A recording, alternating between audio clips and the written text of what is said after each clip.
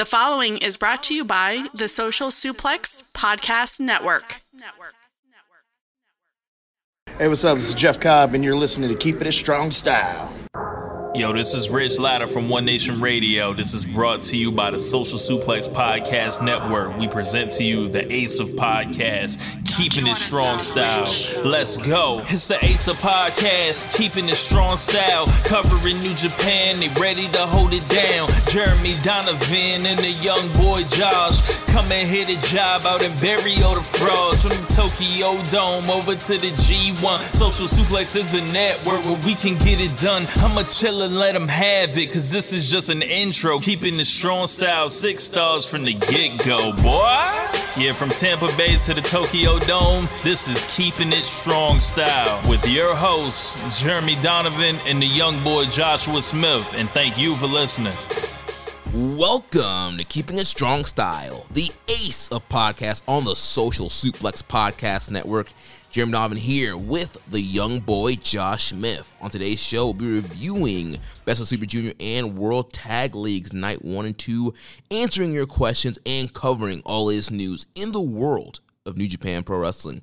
You can support our show by subscribing to the Social Suplex Podcast Network or to Keeping It Strong Style on the podcast app of your choice and leaving a rating and review. You can also get all the podcasts and columns over at socialsuplex.com. Check out our Press Tees store, pressandtees.com/socialsuplex. That's where you can get your official Keeping It Strong Style t-shirt. If you enjoy this podcast, please consider making a one-time or monthly donation by visiting socialsuplex.com/donate. Click on that donate button under the Keeping It Strong Style logo. This week's episode is brought to you by the NJPW EXT, the only browser extension for NJPWWorld.com with features like dark mode, improved translations and layouts, custom and shared playlists, synchronized viewing parties, and much, much more. It takes NJPW World to the next level. You can visit njpwext.us today for details. We're recording, right? Yes, we are. All right. I just had this weird flashback to a time when we went through all that, gaga. And it wasn't recording.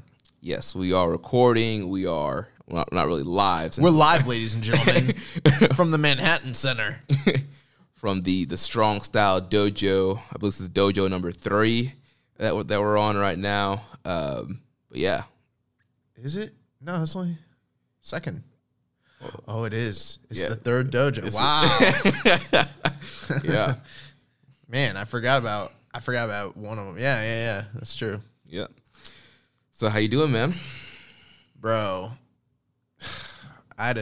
so my mom decided to move to North Carolina. So this weekend I drove her all the way up to Charlotte, 9-10 hour drive right after work. So literally finished an entire work day, got in the car, packed up her stuff, which was literally to the brim in my, little hatchback.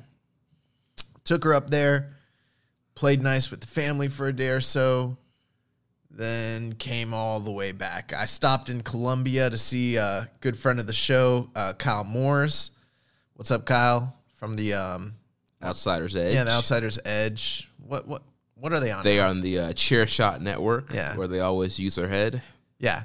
I was gonna say like Lords of Pain, and then I was like, I think it's like Front Page or something. I don't know what it was. Yeah, they're on Chair Shot. So check them out. But stopped, had a responsible, socially distanced outdoor brief lunch with him, and then hit the road, man. And I've been wiped out from that wrestling training last night. Tons of bumps. I'm hurting, man. Yeah, man, you're killing it. Yeah, I'm killing something.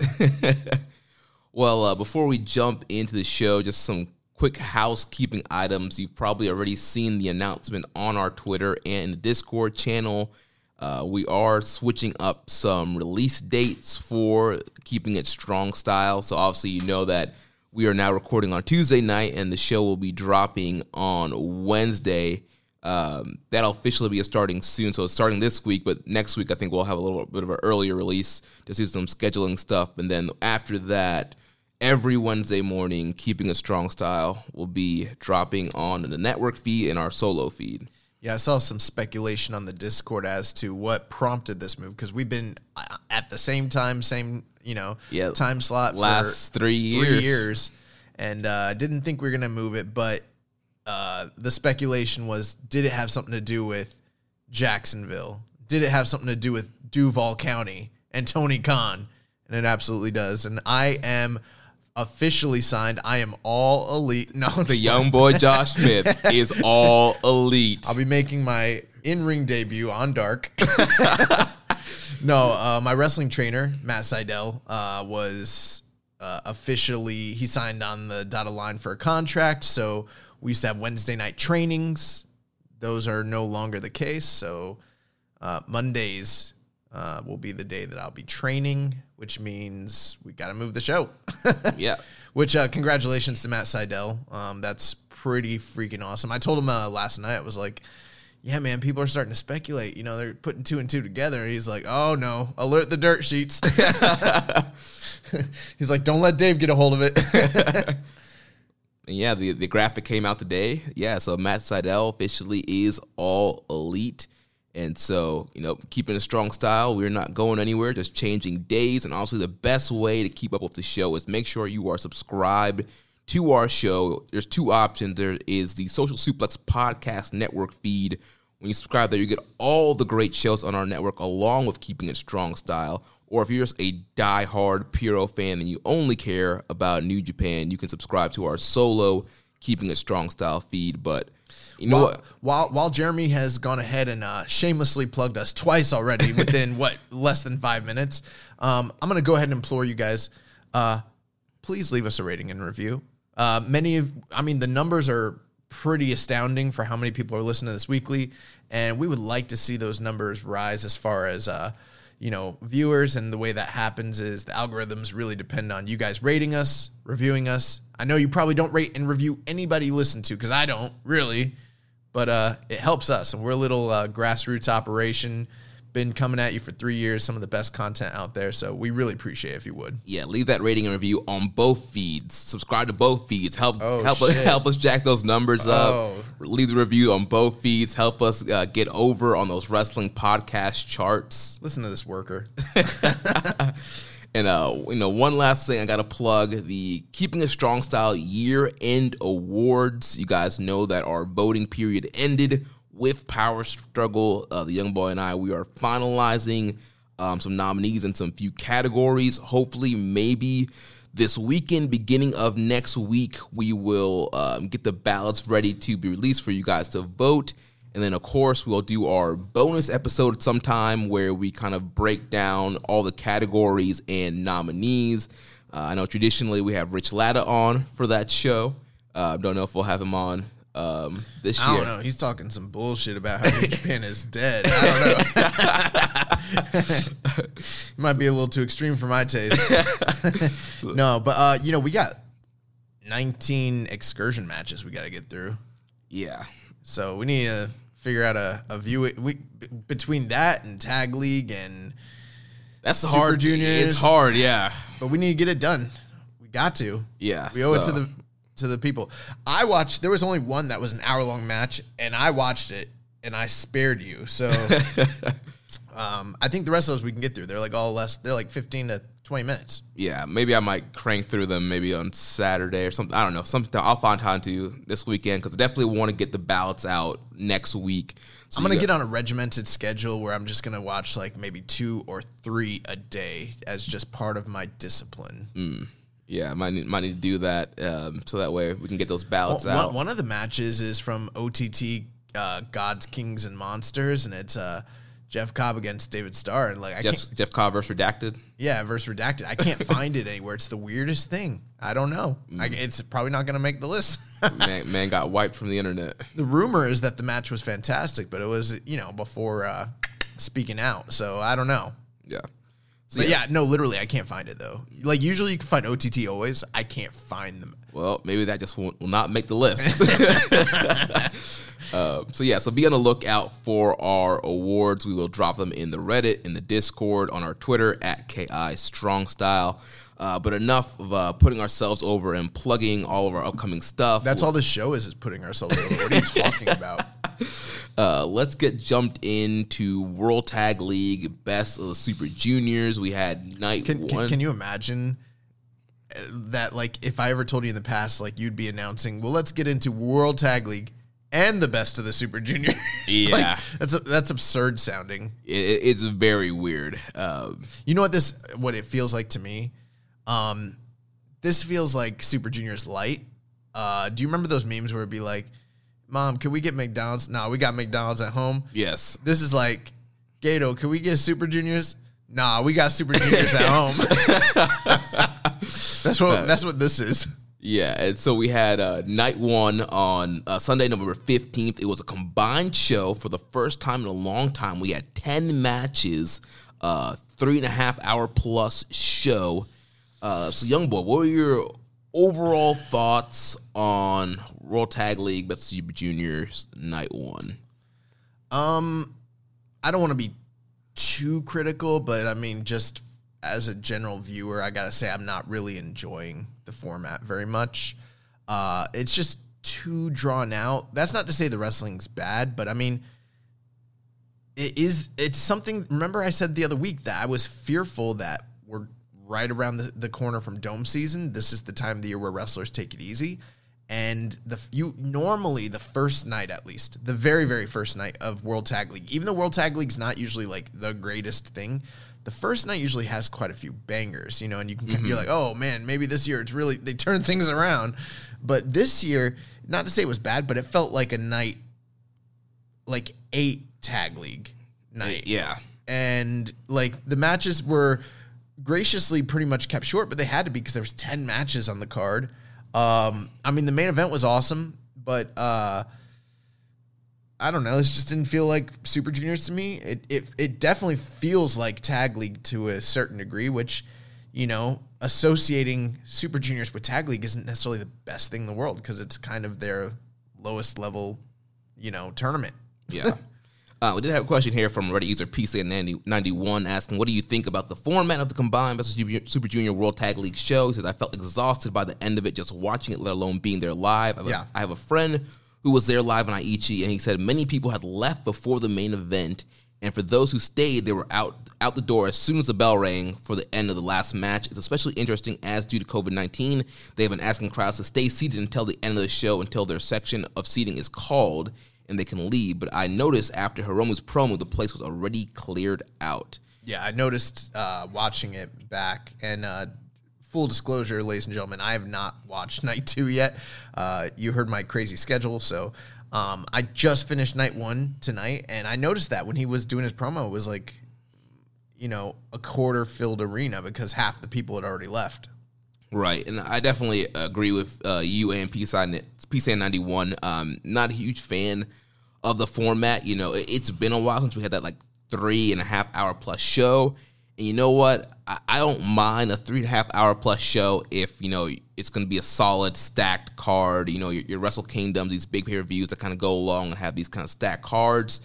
But for a World Tag League / you know, Best Super Junior Light, not sure how I'm digging those combined shows, and it just felt really, really long. Even though the matches were kind of in and out, like you mentioned, 10 matches kind of get in and out. The semi-main and main got a little bit more time than some of the earlier stuff, but yeah, it just felt really long to get through. One other reason that it felt prolonged is I'm starting to stream now to my Chromecast for the first time since they did the update and got rid of the app. And I've noticed that it plays fine. You can play it from the actual app. A lot of people were concerned about that. You can.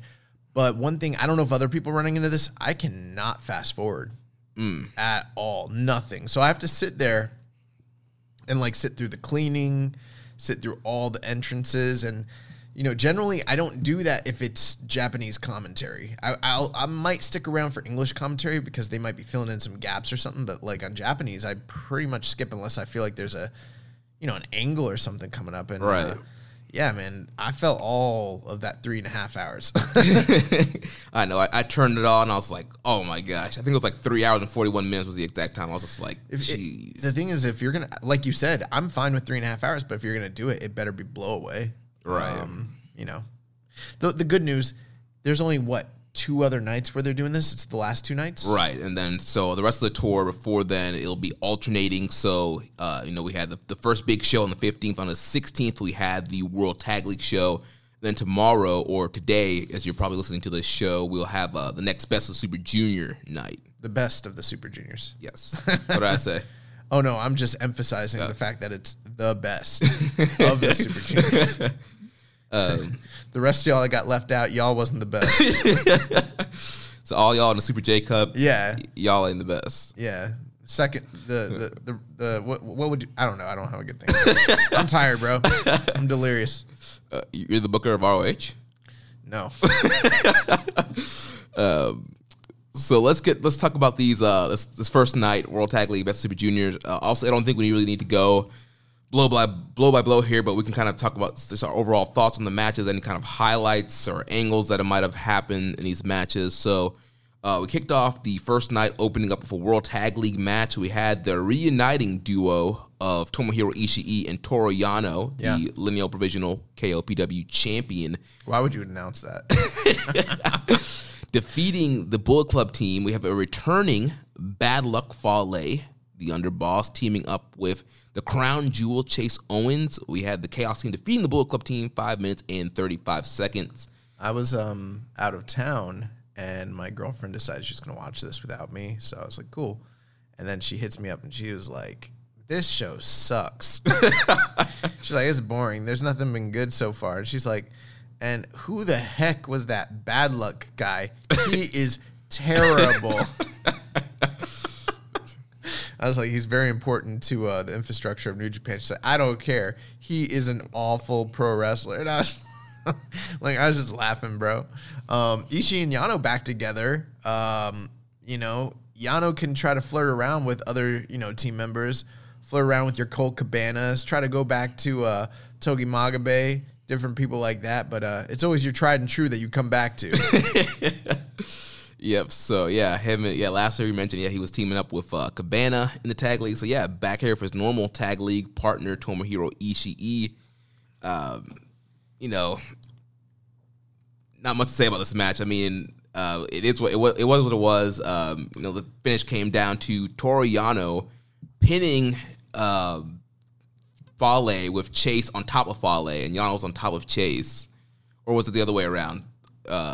Was Fale on top of Chase? I can't remember. Either way, he stacked them and pinned them. Even though I complained about how hard it was to get through this, and it was, kind of was watching this sort of like a lower level Road 2 show, honestly. I was kind of like doing stuff and watching it, but no, that was pretty much the finish. Yeah, and so I mean, just kind of a goofy kind of Yano match. Yano finished there, outsmarting the Bullet Club duo of Fale and Chase. We did have a beatdown of Yano after the match from Fale. And we had a question here about that from Reddit user Jamanis. He says, I'm going to try and set the North American record for the question you care least about. After the first match where Bad Luck Fale beat down Toru Yano, was that to set up a KOPW 2020 provisional title defense at World Tag League Finals? I don't know that that's the case, but I mean, I wouldn't, put it outside of the realm of possibilities. Now, one thing I will say, if the lifespan of this gimmick was Okada being sidelined so that he could introduce this thing, the goofy, wacky, qualifying matches with the voting and just the terrible press conference and everything surrounding that we end up getting leading to Jingu, the four-way that a lot of people hated with the comedy roll-up victory of Yano, and then Yano's reign basically just being, treated like a joke, the trophy just being like a prop piece, and then, him a trinket. Yeah, it's like a little trinket. It's toy. It's a Christmas toy. It's an ornament on a Christmas tree, And then him, tying up Zach. If if the finale of this entire thing's lifespan is him against Fale at the end of the year, and that determines who the winner is, put this thing in the garbage can. Put it in the bin. Everybody that went to Cap for this thing and, try to lie on it and act like this was such a great idea and it was going to be this this new fun interesting thing. Come eat this L. Like, I don't know. The one thing though is like my concern was like that they were gonna bastardize the promotion by like introducing like needless gimmicks, and luckily they didn't even do that. Instead, them treating it like a joke was maybe the best actual outcome that we could have asked for, because it's probably not coming back next year, which... Right. It's going to get swept under the rug, and it's going to be like a thing, like you mentioned, I think a couple weeks ago, like Yano's just going to have the trophy, and that's going to be the end of it. Like, so... Unless Fale beats him. I could see Fale beating him. How perfect would it be? Fale wins the title, and then it just goes off into obscurity. He breaks it, and that's how it ends. Beats Yano, gets mad, just breaks the trophy. Well, but you got to keep in mind, the trophy's just a trophy. The title is the title. The trophy only represents the title. He would still be the lineal provisional KOPW champion. Even if he rejects it? Well, he can't reject the title. It's being bestowed upon him by the IWGP. Well, is IWGP in charge of KOPW? Maybe Kazuchika Okada's in charge of it. I don't know, man. Oh, man. They're the governing body. I mean, they govern Never, right? Do they? Is there a Never body and an IWGP body? Are they those two different things? There might be a Never division of the IWGP body. I mean, it's not called the IWGP Never Open Weight. Right, exactly. It's the Never... Do you think that there's a Never body? Maybe that's why it's been booked so well this year. It's not being booked by Gato. Somebody else is booking it. Whoa. Booker. What is a booker? We're talking about a governing body, sir. Anyways, we spent too much time. Let's talk about Wato and Yuya Uemura. Yeah, so our first Best of Super Junior match, we had Master Wato accompanied by Tenzan defeating Yuya Uemura 4 minutes and 14 seconds. And what a 4 minutes it was. Yuya Uemura coming out like a house on fire. Taking it to Master Wato, getting that near submission. I thought that Uemura was going to tap Wato out there for a second. That would have been funny. People are not going to like me saying this, but this is just the truth. I think Yuya Uemura right now, before he's gone on excursion, is already better than Wato has ever been.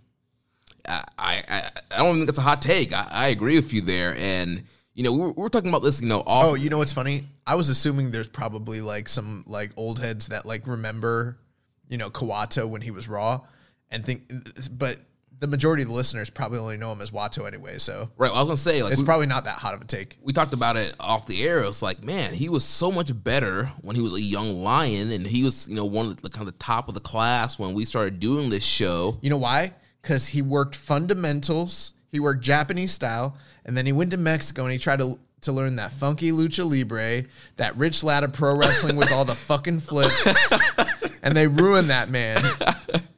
Yeah, man, he used to be Raw. He used to the Trouble in Paradise and the Young Lions matches. Be like, this man's gonna be something one day. Do you remember? Yeah, bro. People be like, he should be the next Tiger Mask. He should be the next Juice Thunder Liger. And we were like, nah, he's going to be a star. And then Wato came out.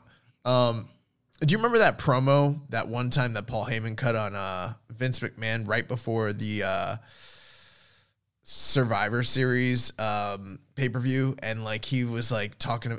Do you remember that? The shoot interview Paul Heyman does? It's like really incredible. Is that build into like the invasion? No, it's building to Survivor Series, like the last pay-per-view before the invasion ended. And that was like if they lost, like they're done. I don't remember now. He comes out, he cuts this incredible promo, talks about how Vince McMahon's a scumbag and he ran all the promoters out of town and basically changed wrestling, and wrestling was now it's sports entertainment, blah blah blah. He stole all his ideas from Paul Heyman, but then at the end he points to Taz and he's like, "Look at this man! He was a killer. He was a machine." He was a wrestler, but you made that a dirty word, didn't you, Vince? Now look at him. He's just a pudgy, unironic, fat commentary loser. And that's how I feel about Wato. This man was a wrestler, and then they try to turn him into a luchador. No, I'm just playing. Yeah, and then, here with the finish, I don't know quite what he was trying to do here with the finish. It looked like it was some kind of scoop slam, reverse DT type of driver thing. Didn't got quite all of it, so not quite sure what he was doing there. Not sure. I mean, here's the big talking point for me. You did a great job recapping kind of what happened here. Originally, last week we went off the air and we were kind of counting on the fact that Kanemaru was, going to be one of the lead guys in this tournament. You look at how many major semi-main events, main events he was going to be involved in. It was very clear that he was going to be a focal point in the tournament. And on the first night, he was supposed to semi-main event with Master Wato. And I think most people would have probably assumed Wato was going to end up getting the win back from the loss. What was that, Jingu? Jingu, yeah. And that was probably going to be pretty important, but Kanemaru was injured. They replaced him with Yuya Uemura, which is very interesting as far as replacements go because Yuya Uemura is a young lion, and it's very likely that he will be going winless in the tournament. So that changes the booking entirely. It changes. I mean, look at this match. Instead of being the semi-main event, it goes to being literally the opening, Super Junior match on the night. So I thought the match was fine. I thought Uemura looked good. I thought Wato still looked like he needed some work. The move that you're talking about, though, that's Tenzan's finisher. I don't know if you noticed. I saw something online where, I think how they're going to try and revitalize Wato is they showed him learning all the major moves and finishers of Tenzan. So, they're kind of telling a story where he's his mentor and he's going to adopt a lot of his, signature moves, which those moves at one point were really over with the audience. I don't know if this current audience really remembers that stuff, but, yeah, that's kind of what they were going for there.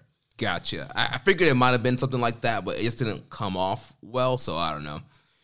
We do have some questions here on this match. A couple questions here from Kevin from DC. He says, it's really exciting to see Yuya Uemura get a spot in Best Super Juniors, even via an injury to Kanemaru. Obviously, it's very unlikely he earns even one win. But on Wrestling Observer this week, Uncle Dave stated that Gedo's basically going to rebook this entire tournament to account for Kanemaru's wins that Uemura is not getting. I find this completely ludicrous because for my money, Kanemaru wasn't getting many wins at all. Let's say 6 or more points equals obvious reshuffling of the booking. Did you guys see Kanemaru earning at least 3 wins? Yeah. Necessitating a complete restructuring of the tournament. Yeah, 100%. And I'm not caught up on Observer or anything like that, so I haven't heard his take on anything since Kanemaru was injured, but 100%. The evidence is right there that he was going to be involved in quite a few semi-main events and main events. If you looked at the original schedule, he always plays spoiler or upset artist in these tournaments. Right. He's the one guy that is always going to get, not just one, he gets several upsets in these Best Super Junior tournaments. He's that one guy you just think is not going to, you think, because, he's kind of a opinionated guy in Suzuki-gun.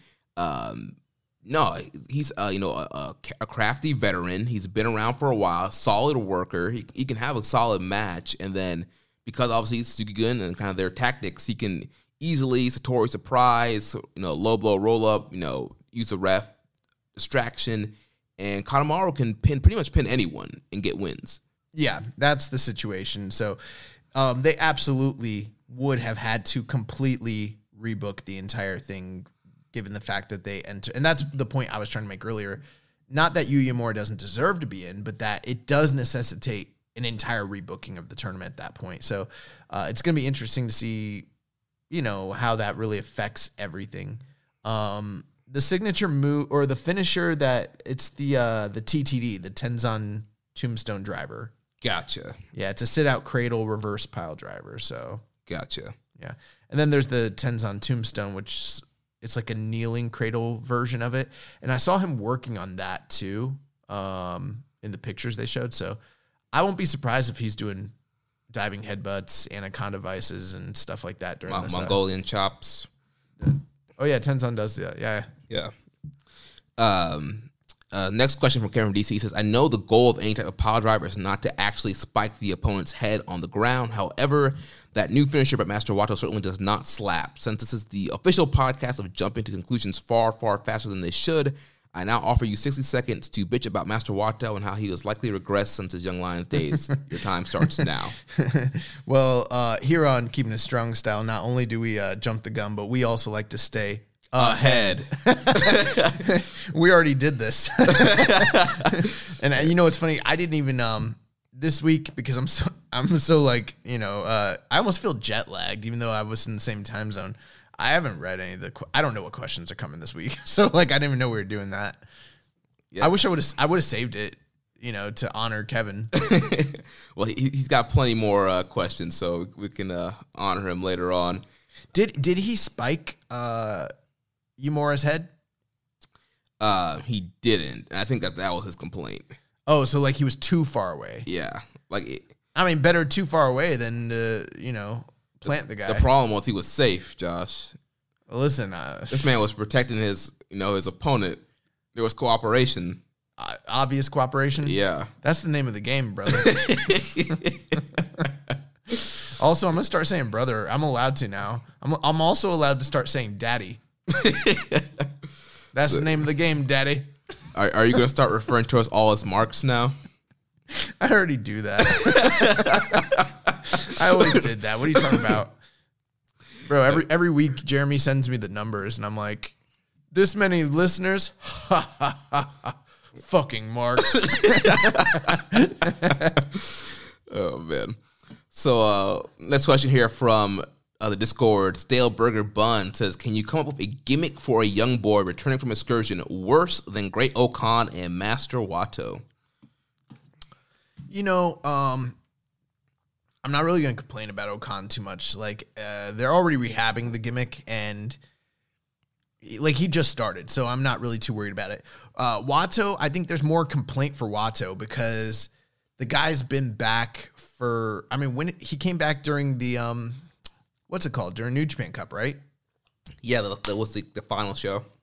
So when was that? June, July?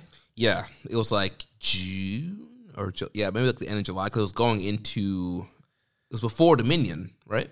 Yeah, I'm not even really too concerned about the gimmick. There's a lot of gimmicks that I think shouldn't necessarily work that just do. What I'm worried about is the work, Right. That's the big problem for me. But, hey, some people don't like the gimmicks. I get it. Can you come up with a gimmick for a young boy returning that's worse?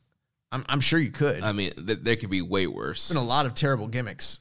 Remember Naked Midian? Yeah. he could, have a split personality and be like a Mr. Rogers character and do like a kid's TV show and then switch to some unstoppable monster that's in love with, one of the women wrestlers, He could be like an American File. I don't know what the word is, but he could just like come in and like rock Trump shit, and he could be a MAGA. Yeah, bro, he could come in and be a MAGA guy, which is fine. Hey, if you are, that's fine, whatever. But that wouldn't necessarily be a great Japanese pro wrestling like gimmick. Yeah, he could come in. He could be a modern day Majaraha.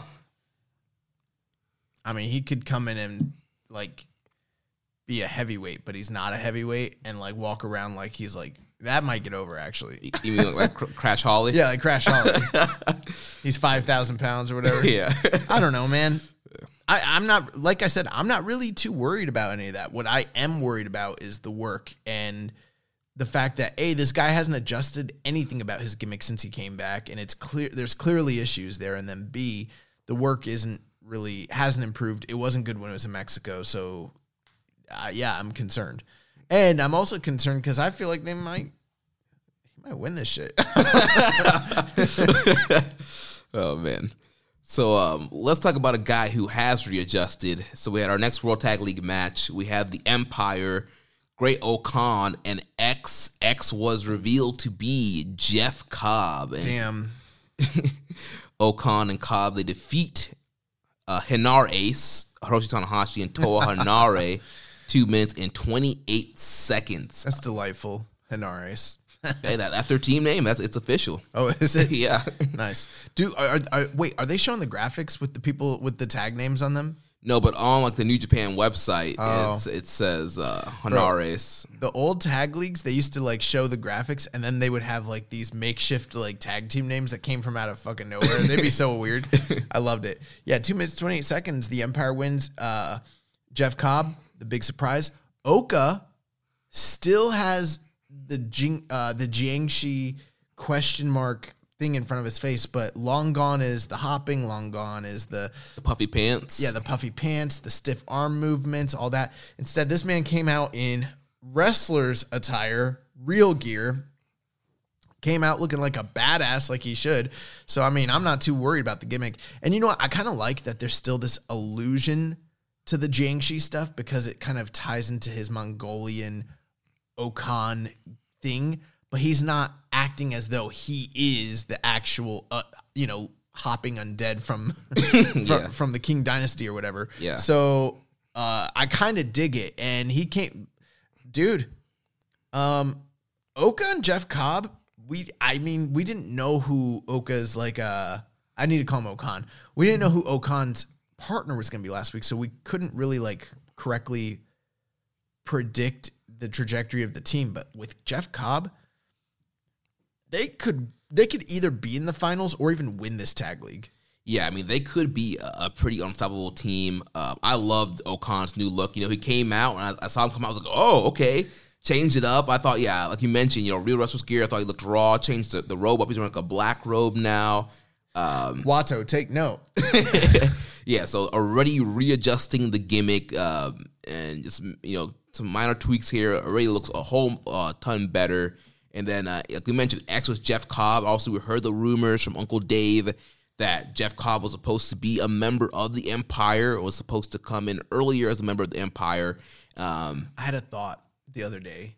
A lot of people are saying, like, oh, the Empire, they're thinking of, like, the British Empire. They're thinking of, like, the nationalistic aspect of it. But hearing what the booking was supposed to be, and that, like, Chris Jericho allegedly was supposed to have been involved with them. What if the idea of the Empire wasn't like nationalistic, but it's like an allusion to Star Wars?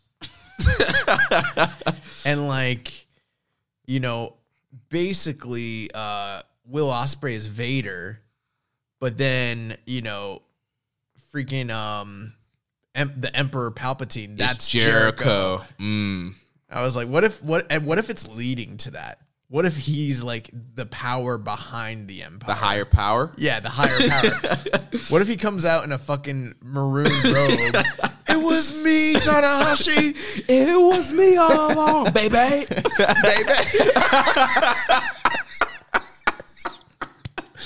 Oh, my God. So if that happens, we called it first. Yes. Fuck Dave Meltzer. Ahead.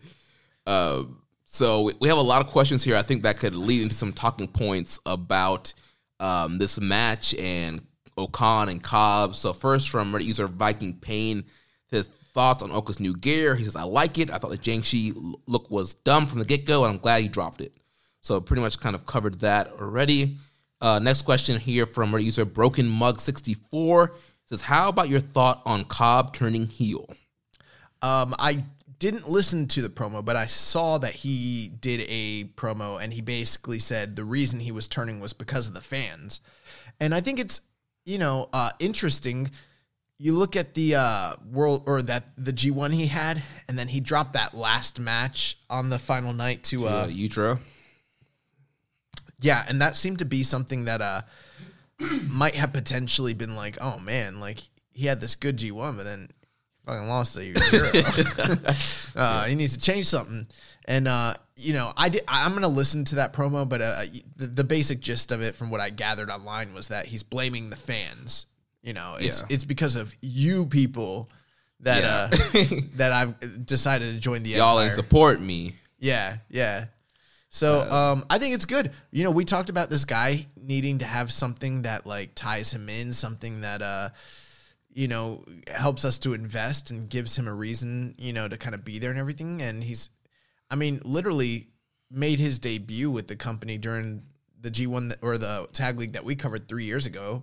And it doesn't seem like that, but he's been pretty regular with the company for quite a few years now. And it's only now that he's like I guess, signed that they're starting to actually invest in him.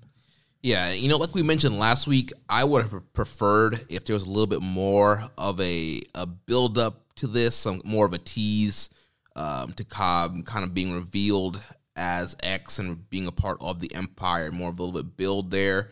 But also, I'm sure with, the original booking plans of the Empire being changed, at least of what we're told, and just the way things have rolled out, they kind of had to do it this way.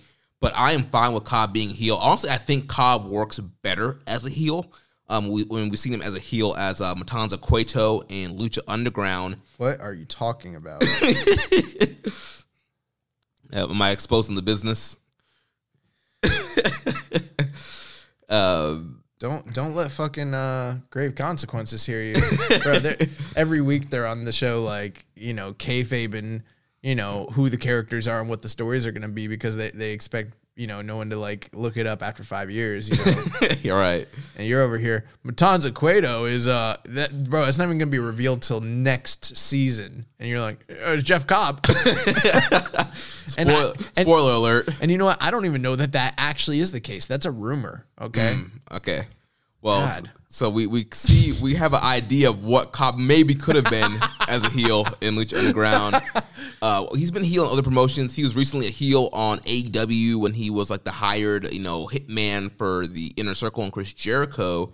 And I thought he did great in that role in that match with Mox. And I think he just works better as a heel, kind of more of a bruiser and just kind of that more of that attitude that we're kind of looking for.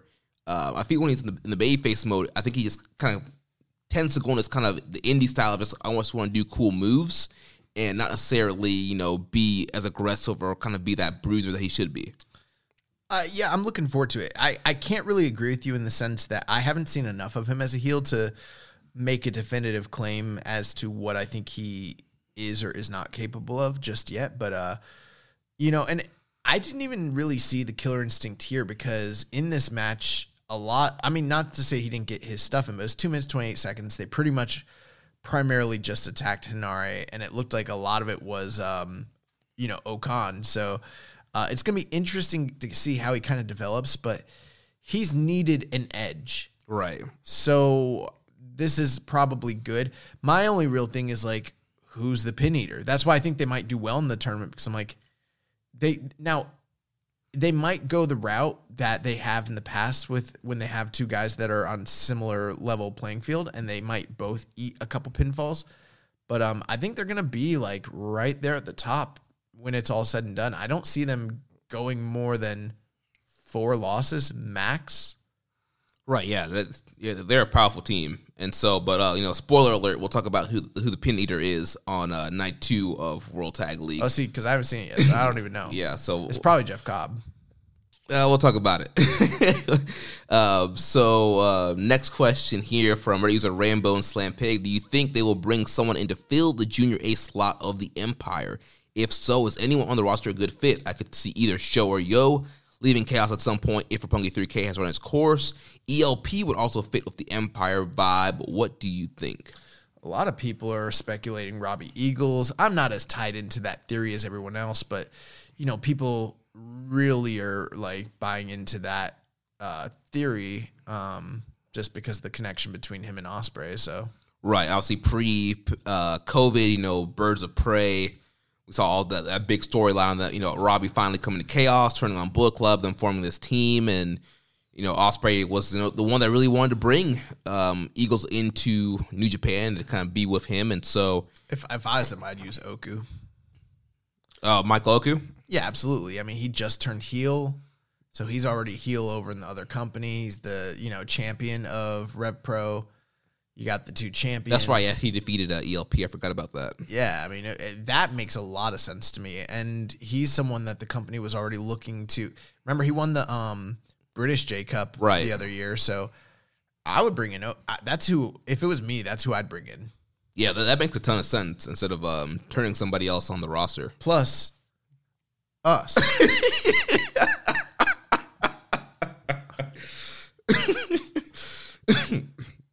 That's how you confuse the listeners.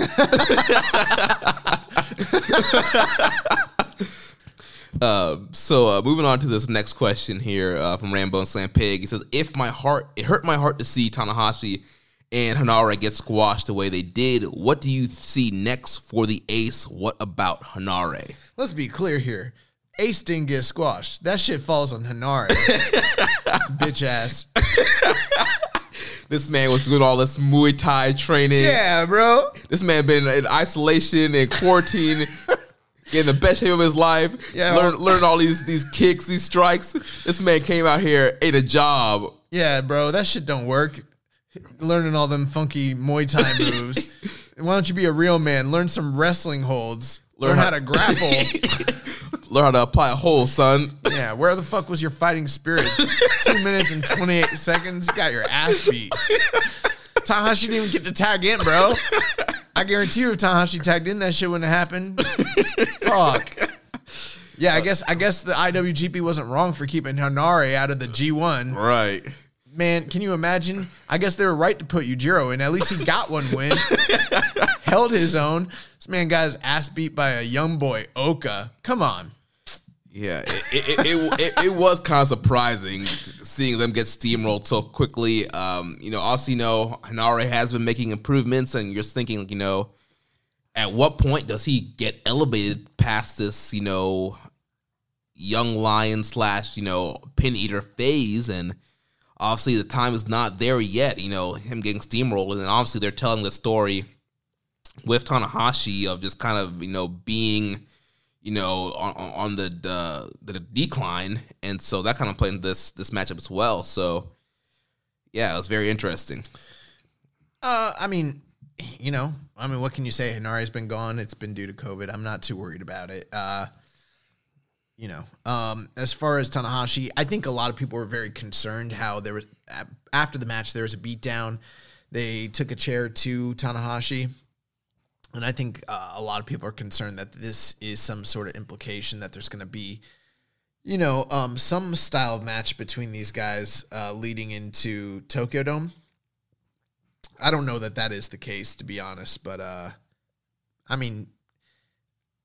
it was only the first night, so I don't know what they're doing with the Empire. Right. In the beatdown on Tanahashi, that could have been just to set up Tanahashi having an easier, working easier in the matches. He has an excuse not to go all out on his tour. Yeah, I don't know. To me personally, it just felt like a self-contained story. It didn't feel like an overarching angle, the way that they would usually put emphasis on something. And maybe it is. Maybe, I don't know.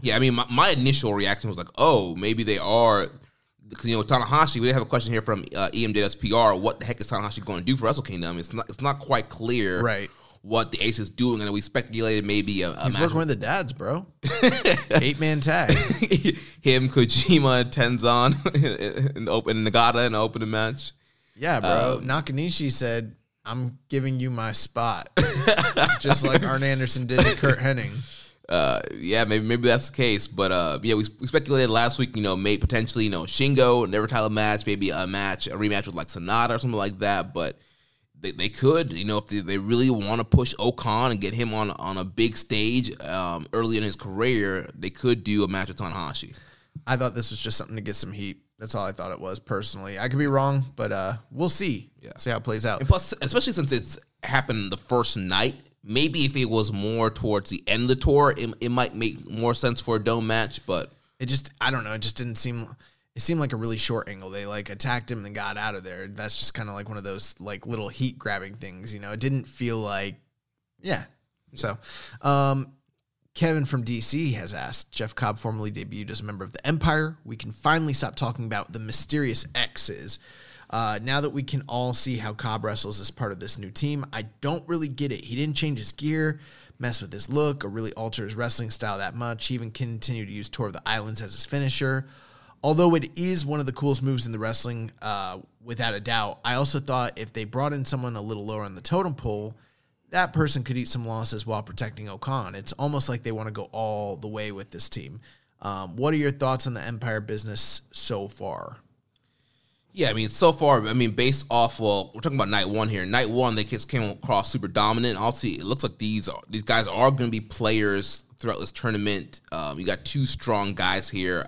Besides night 2, I don't think they're going to be eating many more losses after that. And so far, the one thing I really like is the fact that they're not really cheating. They did, bum rush these guys before the bell, but besides that, they pretty much just wrestled clean for the most part. So really happy for that. No, pushing the ref down or ref bumps or any shenanigans or run-in. We had no Ospreay, no B. Priestley. So that's very encouraging to see that we're going to have a heel faction that are just kind of, badasses that can just run over people. And the heat is that they're beating your favorites up. So I think that's good so far. I wouldn't complain. To me, when they brought in Jeff Cobb, I was glad that they didn't do a complete 180 because for me, it wouldn't have made a lot of sense for him to just be completely different out of nowhere with no build-up. Right. In fact, he wasn't even, correct me if I'm wrong, I felt like Oka was the one basically using the chair on Tanahashi, and Cobb was just kind of standing there like heavy, wasn't doing much. And I was like, I don't want to read into it too much, say he was conflicted, but he hadn't gone full on then you see the promo later, and, there are some shades of gray in New Japan. So, who knows what his story arc within this group is even going to be. But there's plenty of time if he does want to adjust some things or make some changes to kind of align himself more with the group going forward. Plenty of time for that, It's not like, Triple H didn't show up first day for DX and suddenly have, spray painted green DX stuff all over his shit. Right, yeah. Man was still a blue blood. Yeah. Takes time. Let it simmer. Let it cook. Yeah, let it cook, man. It's fine. One thing he could do, he could pull Shelton Benjamin, put the X in his middle name. He could be Jeff X Cobb. Yeah, I guess he could. Except for the X thing was kind of like a, you know what I'm saying? No? Oh. Yeah, it's like a Malcolm X reference. Oh, okay. So, I don't know. That was like an allusion to the Nation of Islam. I don't know if Jeff Cobb wants to be coming out here calling himself X, Oh, man. So, moving on to the next matchup here. Best Super Juniors, we have the return of the Sniper of the Skies, Robbie Eagles. He defeats Doki, 10 minutes and 35 seconds. I thought it was pretty good. Robbie Eagles has new music, right? Nope, it's the same solo music. Man, I don't remember his music. Yeah, but he does have new gear, new entrance attire. I thought his new look was pretty awesome. I thought the match was good, Yeah, I really enjoy this match. I love Robbie Eagles' offense, and I just love how everything kind of builds that Ron Miller special. That single leg drop to the knee, the 450 splash to the knee. Everything he does it in an innovative way that eventually leads to that Ron Miller special. Well, one thing I don't like in wrestling, and this is just nitpicky, I don't like when something happens that would never happen for anybody else. So, for instance, remember, Del Rio used to do the double stomps to the guy that's in the hangman. Trio Woe position. Yeah, the Trio Woe position. Okay, that never really worked for me, because the person is holding themselves up by the ropes and it's an unnatural position. Or Cena's leg drop while the person is in a crouched over position. Yeah. Doesn't make sense, But then I've seen someone else recently, I don't remember who it was. They did the same Del Rio spot, but the way that they did it was they pulled the person up. I know what you're talking about, yeah. And then jumped up and did it. And so it wasn't the person having to... Now, did they still grab with the free arm? Did they grab the rope? Yeah.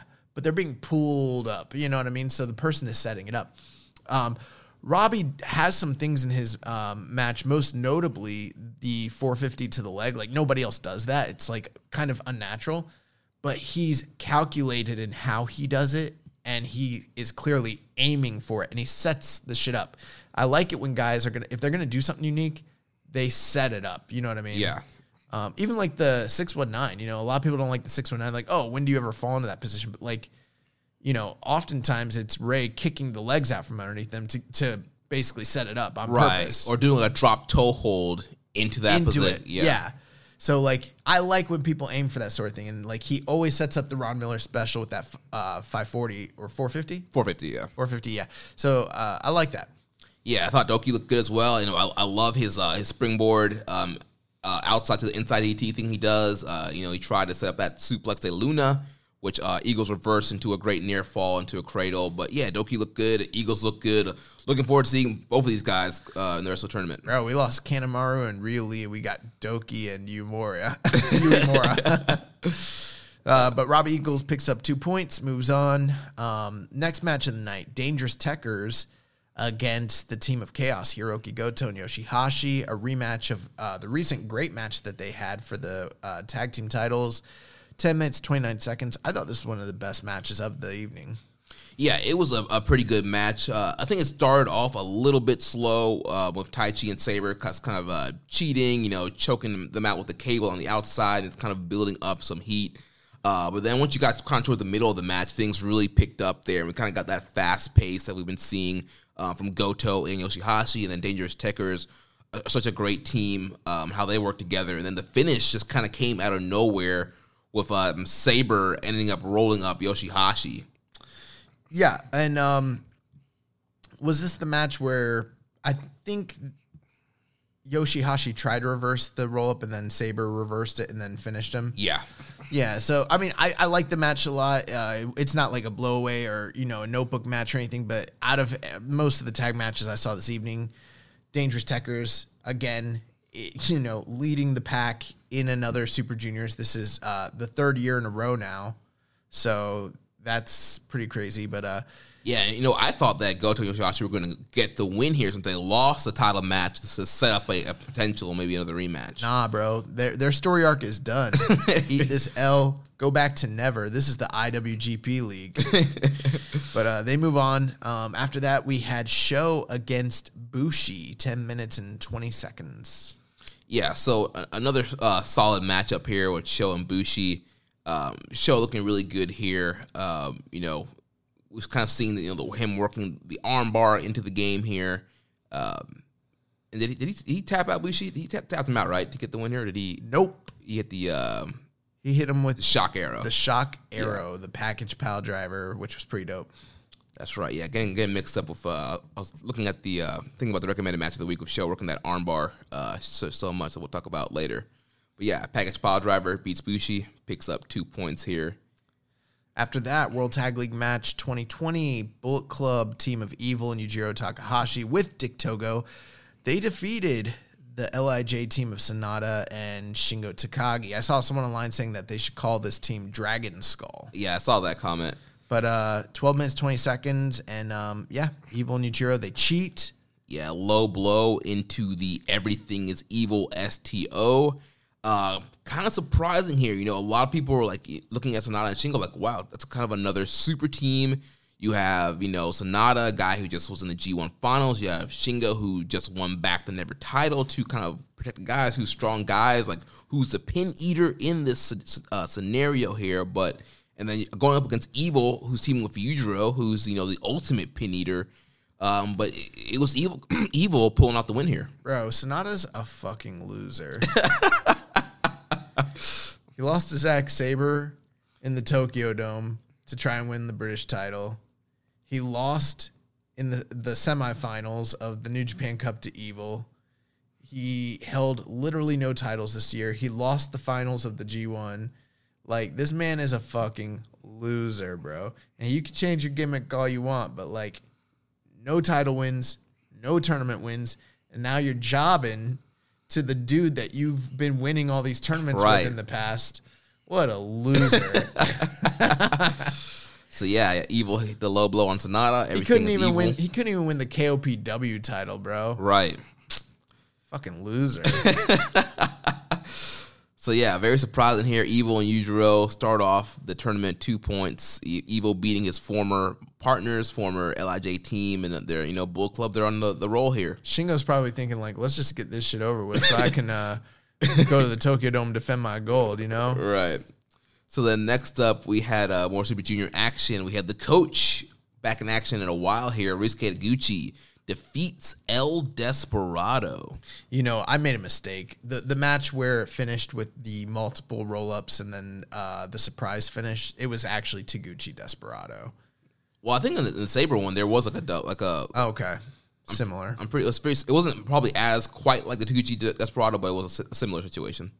Yeah, Taguchi Desperado. This was one where it's one of those things. Taguchi beats him. I kind of thought Despy was going to win. I think they've got big plans for him in the tournament, as far as like, especially with him and Hiromu, it seems like. But I don't know how far they're actually going to go with him. But it seemed like he could have easily beaten Taguchi here, but it wasn't in the cards for him on this night. And big match, Taguchi picks up a win in 12 minutes. Right. And I think we might be seeing the typical Gato booking here with Desperado, where he's a favorite to go in the finals, so he's going to lose some in the beginning and then maybe pick up a hot streak in the middle towards the end of the tournament and come back and get to the finals. Maybe, but he likes to do that for baby faces, and I don't really see Despy that way. Right. I mean, you could be right. I don't know. I feel like, and we'll talk about the next tag match, but I feel like that's what he's doing for another team here. But we've seen him multiple times when there's blocks running congruently that he does it for multiple participants. So that's possible. Right. We do have a question here. Kevin from DC. He says, since Rich Taguchi was the 69th IWGP Junior Heavyweight Champion and he held aspirations of being the 69th IWGP Heavyweight Champion, it stands to reason that he will make it to compete in Best of Super Juniors 69, right? I kid, of course, but it still amazes me how good Taguchi can be when he takes this whole wrestling thing seriously.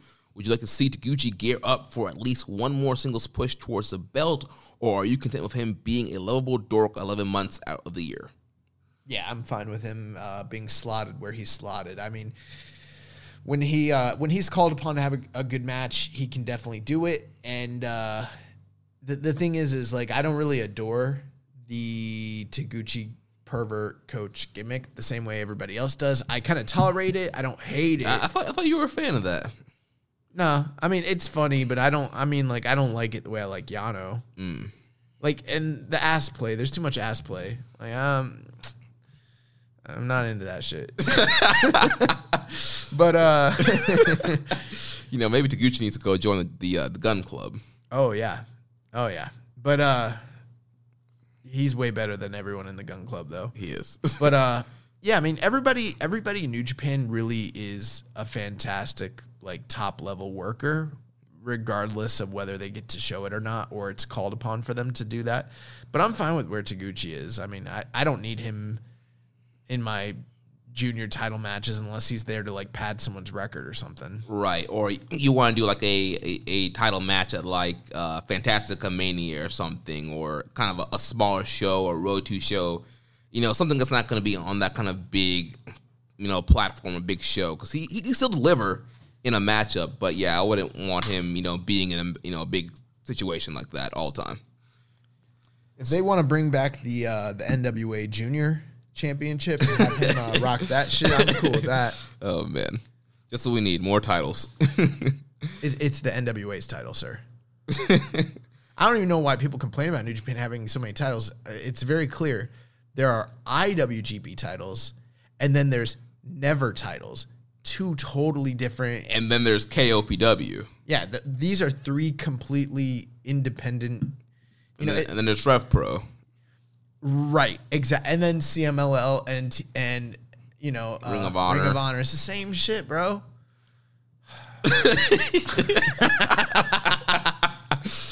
Oh, man. So moving on to the semi-main event of the evening, we have a returning David Finlay to Japan, reuniting with Juice Robinson, FinJuice, defeating Guerrillas of Destiny, Tama Tonga, and Tangaloa.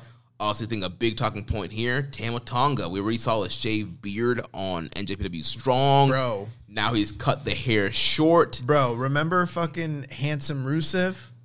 Yep. Handsome Tama. Yeah. Oh, my God, bro. This man came He's out here. He's a fucking heartthrob, bro. Came out here looking like Rocky Maivia. Bro, he came out looking like a matinee idol. This man is fucking smoldering hot. It's crazy. Man, turn the clock back like 10 years. Bro, let's not kid ourselves. I think everyone who's a true fan of New Japan knows that this is a very, like, fan servicey type promotion. I mean, there's a reason they got so many hunks in this promotion. This man figured out a way to get himself pushed. He got himself a clean fade, took off the beard. And you know what's funny? Usually the beard makes you more attractive. This man took the beard off, and then he was like, wait, I got something else for you. Got clean faded up, lined him up. Bro, this man looks like a fucking star out of nowhere. Yeah, man, he's looking great. Also, I just want to throw this out there. I've said it before. New gear normally means big push. I can't remember the last time the Guerrillas of Destiny came out in the same fucking gear. These guys were both in the exact same colors. New gear. Like, come on. It might be a sign there. They're winning this shit. So yeah, we had this matchup here. They lost this first matchup here though. In a Finn Juice. Yeah, the rematch in this, we see these guys rival at the end of the World Tag League last year, and then they had the Dome match where Finn Juice won the tag titles from GOD, and Finn Juice picking up another win here. And I think these guys have pretty good chemistry. I thought this was a really good matchup here. I thought all guys look really good. Finley looking good coming back from NJPW Strong. And Finn Juice getting the win here. They used a Doomsday device to pick up the big win here. Yeah, I thought both teams looked good. They've got a lot of chemistry. It wasn't my favorite match they've ever had, but for the evening, I would probably put this about on the same level as that Chaos versus Dangerous Techers match. Yeah. I would go about 3.5 for both of them, I guess. Yeah. But yeah, 16 minutes, 42 seconds. This was a good semi-main event. And like you mentioned earlier, sometimes Gato likes to give early losses to teams that are favored. I think that's what's happening with GOD. We'll have to wait and see, but that's what it looks like for me here, at least off of the first night. Yeah. And so we had a question here from Reddit user Jamanis. He says, in the semi-main event, was the Finn Juice finisher a tribute to the Road Warriors? Have they done the Doomsday device before? I appreciate the question. I don't like to make fun of anyone's questions because we do appreciate your questions, but just for future reference, anytime anybody does the Doomsday device, it is always in tribute to the motherfucking Road Warriors. It's impossible to do that move and it not be a tribute to them. Yeah, and I'm not sure. Also, we know we had Road Warrior Animal passing away recently, so I don't know if that was kind of a shout-out there. I can't recall Finn Juice ever doing a Doomsday device before. Didn't they do a move like this and Finley hurt himself with the shoulder that one time? Yeah, there was some kind of double team thing they were trying to do. That's where Finley the shoulder injury came from. It might have been a Doomsday device. It might have been, yeah. And so then the main event of the evening, we capped off with the Best of Super Juniors with a rematch of the 2018 Best of Super Junior Finals rematch from Summer Struggle in Jingu. Hiromu Takahashi, the ticking time bomb, defeats the Bone Soldier Taiji Ishimori 20 minutes and 6 seconds. Do you remember when Michael Scott bought his new condo and then he was like, where are all the hot young singles that were promised in the brochure? Because I've been looking around and I don't see them. He's like, best I can tell, I'm the best looking person in the community. Yeah. And then like right after that, he's like, there's kind of a rule when you're buying a place. You don't want to be the best looking person in the community because there's nowhere to go but down. That's how I feel about this match. This might already be the best match of the tournament based on who's in it. And that kind of makes me feel like there's nowhere to go but down from here. Yeah, this match was awesome. They started off with a fast pace. They started off attempting finishers. Hiromu looking for Bloody Cross. Hiromu looking for Time Bomb, Taiji looking for Bloody Cross, and just kind of going wild from there. Taiji working over Hiromu's neck. Majority of the match, that surgically repaired neck. There was a crazy pile driver spot on the apron. I loved it. That Taiji did to Hiromu that I freaking jumped off the couch for when that happened. And Kevin Kelly's, when he gets to watch it and calls it, he's going to be talking about the surgically repaired neck of Hiromu Takahashi. Yeah, and apparently Kevin Kelly's going to have somebody special on for the English commentary. Yeah, someone commented on his tweet. And they tagged us, and they were like, is it going to be freaking, what's his name? The Genius? Yeah, the Genius Lanny Poffo. And, Kevin Kelly didn't seem like he liked that shit. Yeah, you had that gif of but yeah, some great spots in this match. There was also another spot I loved where Taiji's going for the golden triangle to the outside. Hiromu catches him and then slams him off of that to the outside. That was, and it was literally right after the pile driver spot. So he's selling, and then the golden triangle onto the dazed Hiromu, who's just been, pile driver, and then he catches the man and fucking, power slam. What? I don't even know what that move is. I think didn't he just like power slam him? No, it was a sit out. He did like a Falcon Arrow type move, right? It was almost like a Falcon Arrow. Yeah. But it was like a power slam position. So he caught him and then like brought him down. And almost kind of like a Michinoku driver, kind of. Similar. Yeah, but not different. Quite, yeah. Well, that one's a power slam. And right. This is, that one's like a body slam. This is like a power slam. It's just different. Yeah. But yeah, it was awesome. And it was on the cement. Yeah. It's crazy. So yeah, awesome match. This is, I went 4.25 on this match. The only match this night that I would give above 4 stars or even in the 4-star range. I really enjoyed it. But with that being said, we've had such a dearth of good junior matches this year that like had this occurred in like last year's voting period, it would already be a candidate for junior match of the year. Yeah. So that's a good sign. But, I thought this match was great. I think Hiromu and Ishimori have really great chemistry with one another. 20 minutes, this was a good match. At first watching it, I thought we were on pace to maybe outdo the Jingu match, but when it was all said and done, I think I still like that Jingu match a little better than this. Yeah, I like the Jingu match better also. Plus, the crowd was a little worn out after, 9 other matches. Yeah. But still really good. Hiromu won. That's a big victory for him to, even if he is favored to win the tournament, but even if he doesn't win the tournament, the fact that he has a clean pinfall victory over the reigning IWGP champion, that may or may not entitle him to a title shot down the line. Yeah, he did tease that in the post-match promo. He's like, I beat the champion. Where's my title shot? And he's like, just kidding. This is about Best of Super Juniors. So I need to keep on winning. So he was kind of joking about it in the post-match promo, but definitely, like we mentioned last week, we could end up with some kind of 4-way scenario at the Dome. So with Hiromu being one of the guys that now has a victory over the champion, you could kind of slot Hiromu into the title match, even if he doesn't end up winning the tournament. Good booking, or good foresight. That's absolutely true. So that's our first night. We had a lot of questions regarding that. We had one last question here from Just a Little Barrow 1. He said, okay, now that it started, who scores more wins in the Super Juniors, Doki or Uemura? It's got to be Doki. It's got to be Doki. But here's one thing I will say. Do I expect Uemura to go winless after, 9 matches? Yes. Is it impossible that he picks up a win over someone like, say, Doki? It's not impossible, especially when it's a single block. It kind of lends itself more to someone. Now, granted, like last year, if they'd had a block, like remember the single block World Tag League was like massive. Yeah. They had like, 15, 20 people. Yeah, it was like 20 teams in a single block, something like that. If you do that, then you have to kind of give a win to like one of those Young Lion type teams. But, with only 10 guys, it's far more unlikely. But it is possible he might pick up a win. Yeah. That'd be a big sign if he did. Yeah. But he's probably going winless. Yeah, and something, I forgot who I saw tweet this, but they were saying the cool thing about Uemura being in the Super Juniors is it's almost like a trial series for him, like the Kitamura trial series we got where he had those like big like singles matches coming up, and then now he's getting these like 9 big singles matches kind of coming up here. Yeah, I guess. I mean, Narita was in it last year. Yeah. So Narita's better.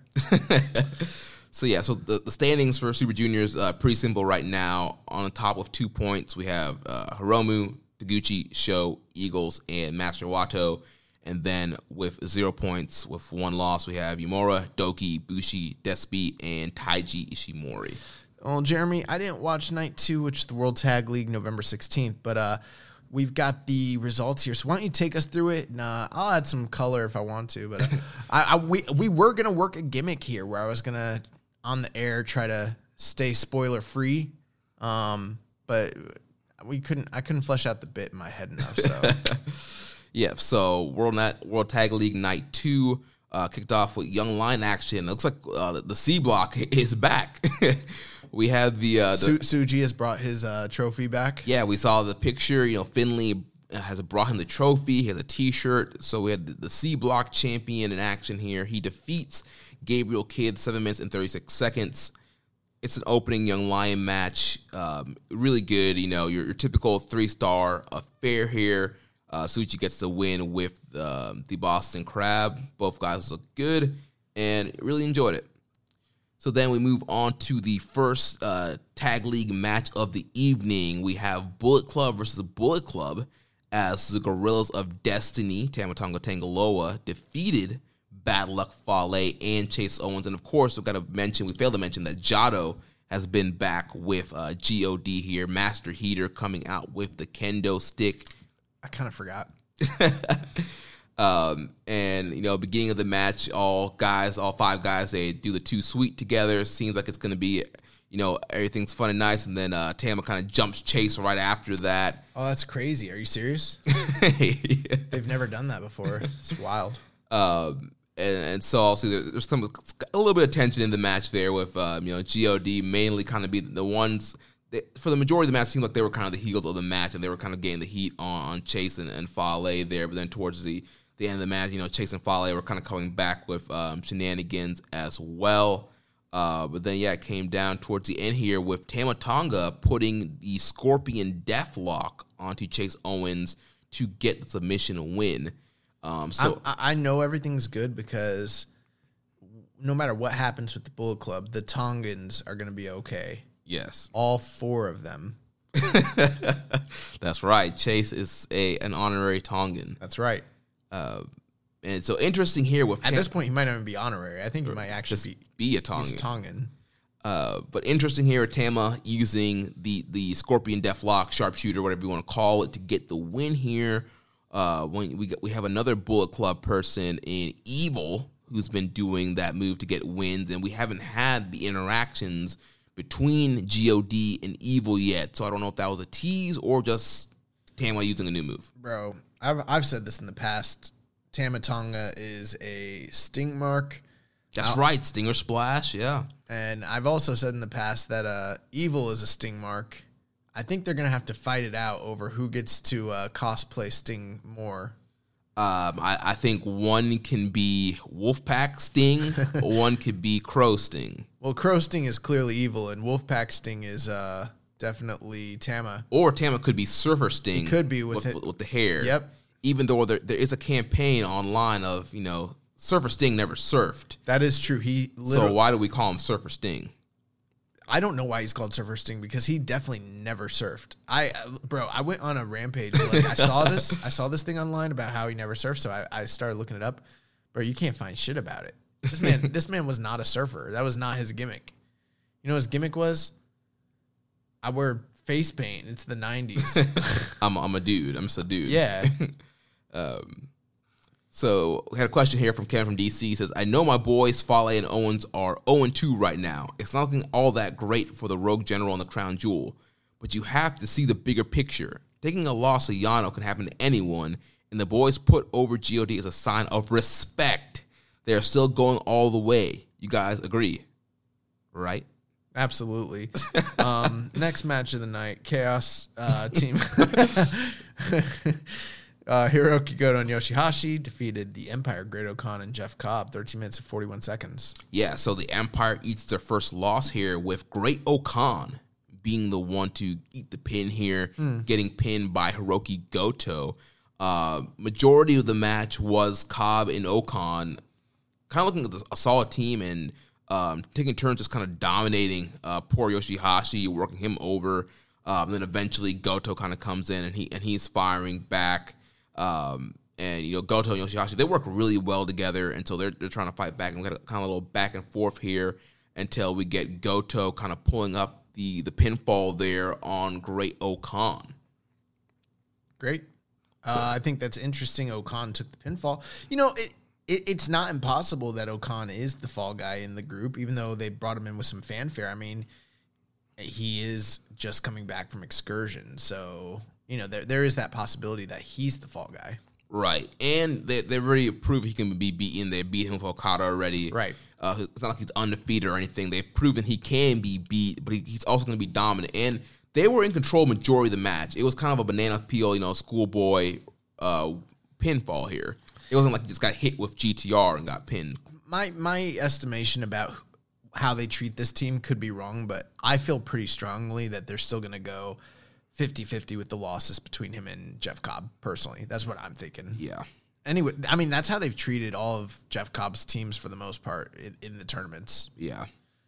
So then moving on, we had the Bullet Club team of Evil and Yujiro Takahashi defeating FinJuice, last year's World Tag League winners, 12 minutes and 11 seconds. It's kind of surprising. Yeah, but it was what you expect. Same finish as the Shingo Sonata match. Ref distraction, low blow. Everything is Evil.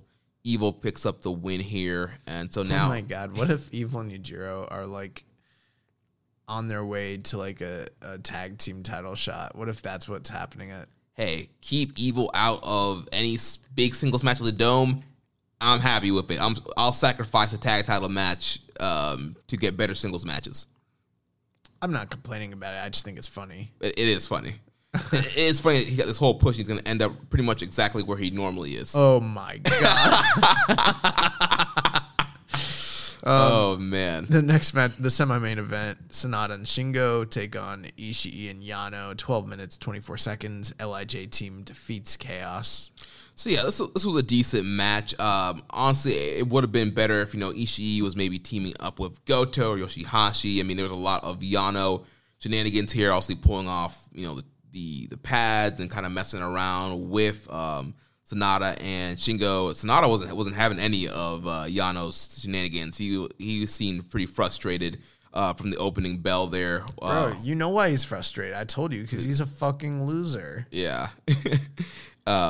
And also the interactions with Shingo and Ishii were obviously great. Really loved that, and would definitely love to see another singles match with those two down the line here. But yeah, so Shingo and Sonata, they end up getting the win here over Yano and Tomohiro Ishii to pick up their first win for the tournament and get some points on the board. Yeah. I mean, that's great. Ishii and Yano are a team that typically do really well in these tournaments, go pretty far. So it'll kind of be interesting to see what happens with them. But yeah, Sonata Shingo, that's a team you expect to do well just based on the names there. So yeah. And then the main event of the evening, we had the current IWGP Tag Team Champions, the Dangerous Tekkers, Taichi and Zack Sabre Jr., defeat Hanare, Hiroshi Tanahashi, and Toa Hanare 19 minutes and 37 seconds. I thought this was a solid main event up here. Hanare got a chance to shine here in this match and show what he can really do after coming off of that squash here. And almost kind of a similar layout to the other Dangerous Tekkers match, where Dangerous Tekkers are kind of getting the heat at the beginning, kind of cheating, and then things kind of pick up towards the end here. Also, when the pants come off, business is going to pick up, and that's kind of what happened here in this matchup here, and kind of good back and forth. But Dangerous Tekkers, they pull the win out here and pin Hanare and get 4 points on the board. Bro, Tanahashi's a wrestling god. He was teamed with God himself, Kota Ibushi, and they couldn't beat Taichi and Zack Sabre Jr. What makes you think that in any universe, Tanahashi and Toa Hanare could beat this team? It's impossible. Yeah. Also, a lot of sacrilege going on with these teams. I mean, you got Lord Taichi. I mean, that was at least explainable away because, like, a lord can be, like, a title from medieval times. He kind of has that, like, gothic thing going on. But they are, like, he is the Holy Emperor, so it's like, oh. But then, what's up with Ibushi, man? Ibushi's like, nah, I'm not a wrestling god. I'm God. Yeah. What? Okay, man. 19 minutes, 37 seconds. It sounds like probably match of the night. Yeah, I'll think it's the match of the night. I went 3.5 on it. It sounds like I don't need to watch any of this. I mean, honestly, yeah, I mean, I know we should be pushing the product here, but if you miss this night, you didn't really miss a ton. I mean, it's pretty much what you kind of predict from all these kind of matches here. Bro, there's no questions. There's no story elements that you've pointed out. You've just given me a couple results from the night, and that's about it.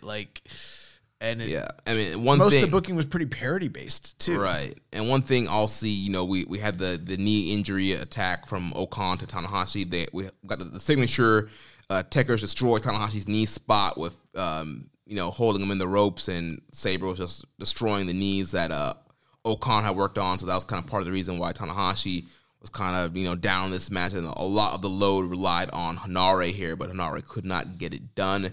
In the post-match promo for Dangerous Tekkers backstage, they were talking about their plan. Their plan is to win the Tag League and not have to defend the titles at Wrestle Kingdom. They want to have the night off. They want to relax and not have to defend the titles. Who said that?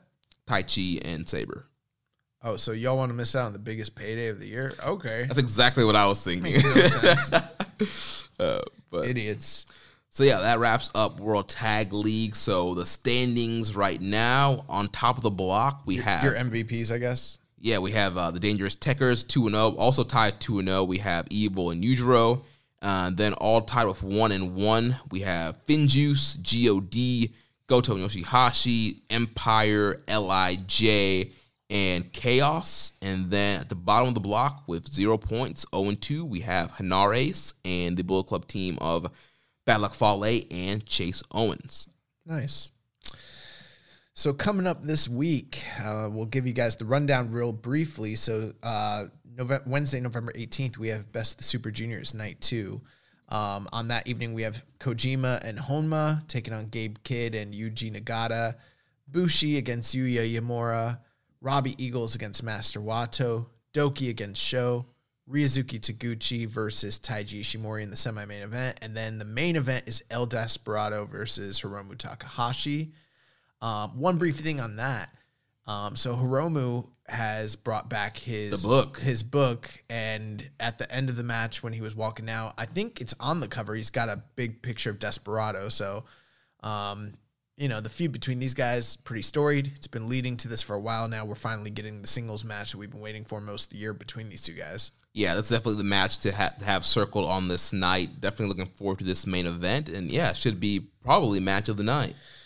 Thursday, November 19th, Kojima and Honma versus Tsuji and Nagata will open up the night. That almost sounds better than most of the tag league matches.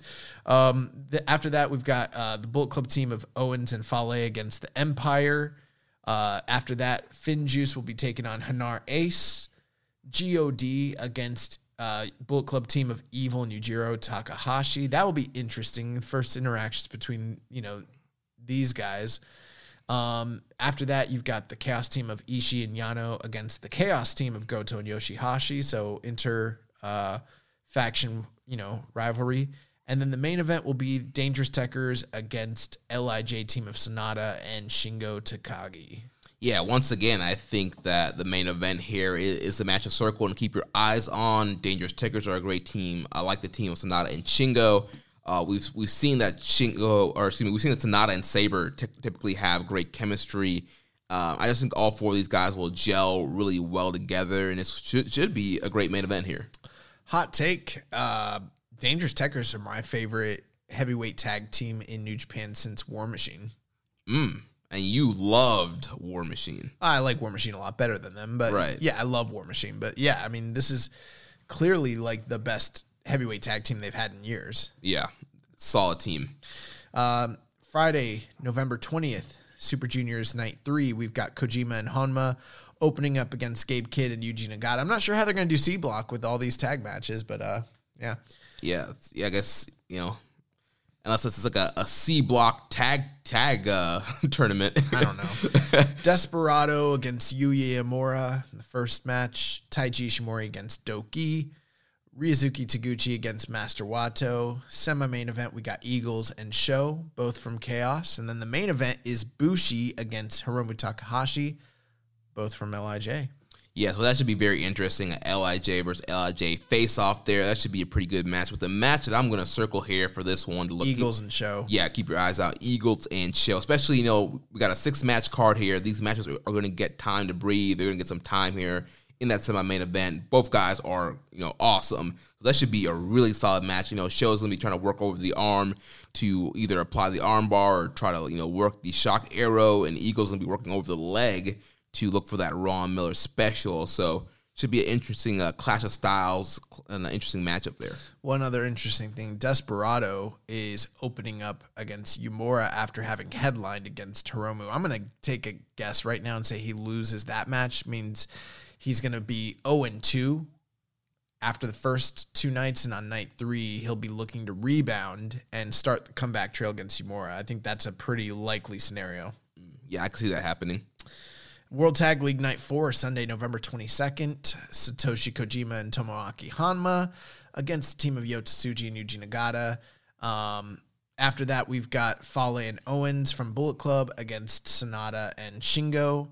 The Chaos team of Goto against Yoshihashi against Hanar Ace. The Chaos team of Tomohiro Ishii and Toriano against the Bullet Club team of Evil and Yujiro Takahashi. The semi-main event is Finjuice against the Empire, and then the main event, GOD against the Dangerous Tekkers.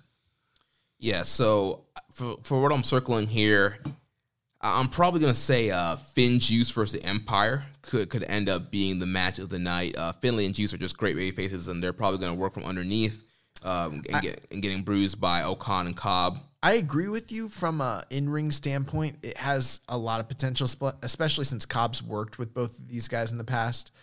But, I mean, GOD against Dangerous Tekkers, first time, I think. No, it can't be. They've had to have gone against... Because they were in the tag league last year. Yeah. But I remember that match being good.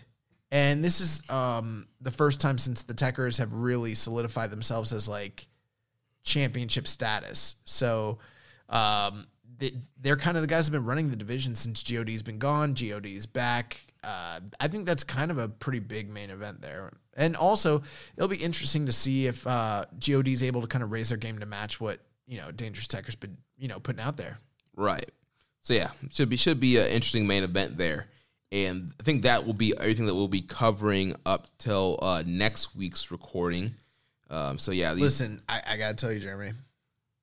Guys, tune in next week because here's some benefits. Let me sell you on this for a second. Number one, we're going to watch this shit. You don't even have to watch it all. We're going to watch it for you. And not only that, we're going to entertain you. We're going to give you all the jokes. Come back. But I'm not looking forward to watching any of this. I'm looking forward to the Super Junior nights. Some of it, but it's not like it's not Super Juniors to me. It's like what I mentioned earlier. I mean, I don't know. I'm looking at it and I'm like, Doki Show, I guess, could be okay. I mean, hey, I'm an advocate for the juniors. I love them, but Taguchi and Wato, that's not it. I don't know, man. Yeah. But we're going to watch it all. We're going to give you guys the best coverage for it next week. I wanted to have like in-depth coverage and have us like talk about like what we're looking forward to. But I mean, we did that here, but I mean, I'm not really that like bought in. Like the one match in the whole tournament that was like, man, there's a few, but for the juniors, like the one was probably Ishimori and Hiromu, and it happened. And I'm like, maybe like Sho and Hiromu, maybe Eagles and Hiromu, but I don't know, man. I think that might be like the high point of the tournament for right now. I don't know. I feel like Eagles and Sho are going to over deliver. I hope so. Maybe it will. So we'll see what happens there. We'll see. Now it's time to head back over stateside. New Japan Strong. We had a New Japan Showdown night 1 this past Friday. We had Adrian Quest and Alex Zane defeating the team of ACH and Blake Christian. We had the return of Filthy Tom Lawler defeating Fred Rosser, and Filthy Tom being accompanied by one of your favorites, Russ Taylor and J.R. Kratos, to form the New Japan version of Team Filthy. So that's a little bit of interesting development there. And bro, that's a team that I'm gonna like stand for super hard. Yeah, and this Filthy Tom Fred Rosser match was pretty good. I saw people online saying it was the best New Japan Strong match so far. Yeah, it was a really solid matchup. Definitely, I think it's worth checking out from this show if you watch Strong and want to catch up. We also had Brody King, Juice Robinson, and Carl Fredericks defeating the Bullet Club team of Chase Owens, Jay White, and Tangaloa. Oh, shit. Carl Fredericks beat Jay White? Then in the main event of the evening, we had Tama Tonga, pre-haircut Tama Tonga defeating PJ Black, getting a big singles win there. Then next week on night 2 of New Japan Showdown, is going to open up with Clark Connors and the DKC versus the Regal Twins. Russ Taylor will be taking on Rocky Romero. Oh, that's going to be good. Jeff Cobb will be taking on Kratos. And then in the main event of the evening, Kenta will be defending his briefcase against David Finlay. Nice. And, the one thing that, we didn't talk about, we never really talked about here when we talk about Strong. Another thing that's bothered me about Strong is the fact that there's not continuity between the two shows. Right. It kind of lives in its own universe. Like in New Japan, in Japan, like they talk about Strong, and they also Kenta comes over with a briefcase, like stuff that's happened on Strong is kind of brought up in New Japan proper. Bro, Kenta's gonna fucking walk out with a completely intact briefcase against Finlay, isn't he? Probably, and with his hair, with his long hair. He's gonna have his fucking long ass hair. And I get it. These were taped. No, bro, there's no excuse. Listen, this man fucking Will Ospreay literally months ago, like worked it out with New Japan and said, okay, when am I going heel? All right, that's when I'm going to introduce my heel persona on the pre-taped shows that they've been doing for Rev Pro. Attention to detail. That's what this man has. And like as soon as he was heel and it was aired in New Japan, the episodes that started rolling out for these what are they called anyways? Rev Pro, the high stakes series. The high stakes series. This man's a fucking heel right out the gate. Like he had the forethought. He changed his gimmick. He changed his attire. Everything. That means he's been working on this and planning for it. It's not perfect, but like he at least had the forethought. They're over here. I bet you Cobb's gonna be a face next week. Yep. Yeah, I was thinking about that. I was like, Cobb's gonna be a face. Kenta's gonna have his long ass hair. Tama Tonga still got his long hair. Yeah. Like, whatever. And like they don't mention like on commentary any of like the New Japan storylines of what's going on with these guys. Like, Tama Tonga's, GOD, they're in the World Tag League. Bro, I get it, but they don't pay Kevin Kelly enough to do that shit. Like that man's like basically doing them a favor at this point. It's like, all right, fuck, I gotta work with what's your boy's name? What's his name? Teamed with Rocky. Kozlov, Alex Kozlov. Bro, I bet you Alex Kozlov is the surprise for the World Tag League. Oh God. Oh man. But yeah, they don't pay that man enough. Like he's gonna go in there, he's gonna do a professional ass job, but he's not gonna like fill in all the voids. Like it's not New Japan proper, it's a little weird side thing. Yeah, so yeah, it's like when you used to watch, I don't know if you remember this, but like WCW like used to pre-tape their shit and like it'd be weird. Like someone would lose their, do you know about this? Well, like, yeah, somebody would like lose the belt on the taping. Tapes. Yeah. And then they'd have to work all the house shows as not the champions until that episode aired. Right. Yeah. So like, and shit, but sometimes like they would tape something ahead of time and then things would change and like stuff didn't line up. That's what this kind of feels like. Or like WWF Superstars was like sort of like that too sometimes. Yeah. And it just kind of brings you out of it. It's like, yes, I know it's taped ahead of time, but now these guys are like, their looks are different currently. Bro, Jeremy, I mean, I get what you're saying, but you can't be brought out of it if you never were in to begin with. Ahead. I don't know. I was in during the Lions Break Collision. Oh, bro, I loved Lions Break Collision. I loved it. And then I've hated Strong. I thought it was so cool at first, but after like episode, I was like, I don't know, man. And another episode, I don't know. And then the third episode, I was like, Chief. Maybe we'll be in Super J Cup December 12th. That'll probably be the best showing of New Japan of America this year.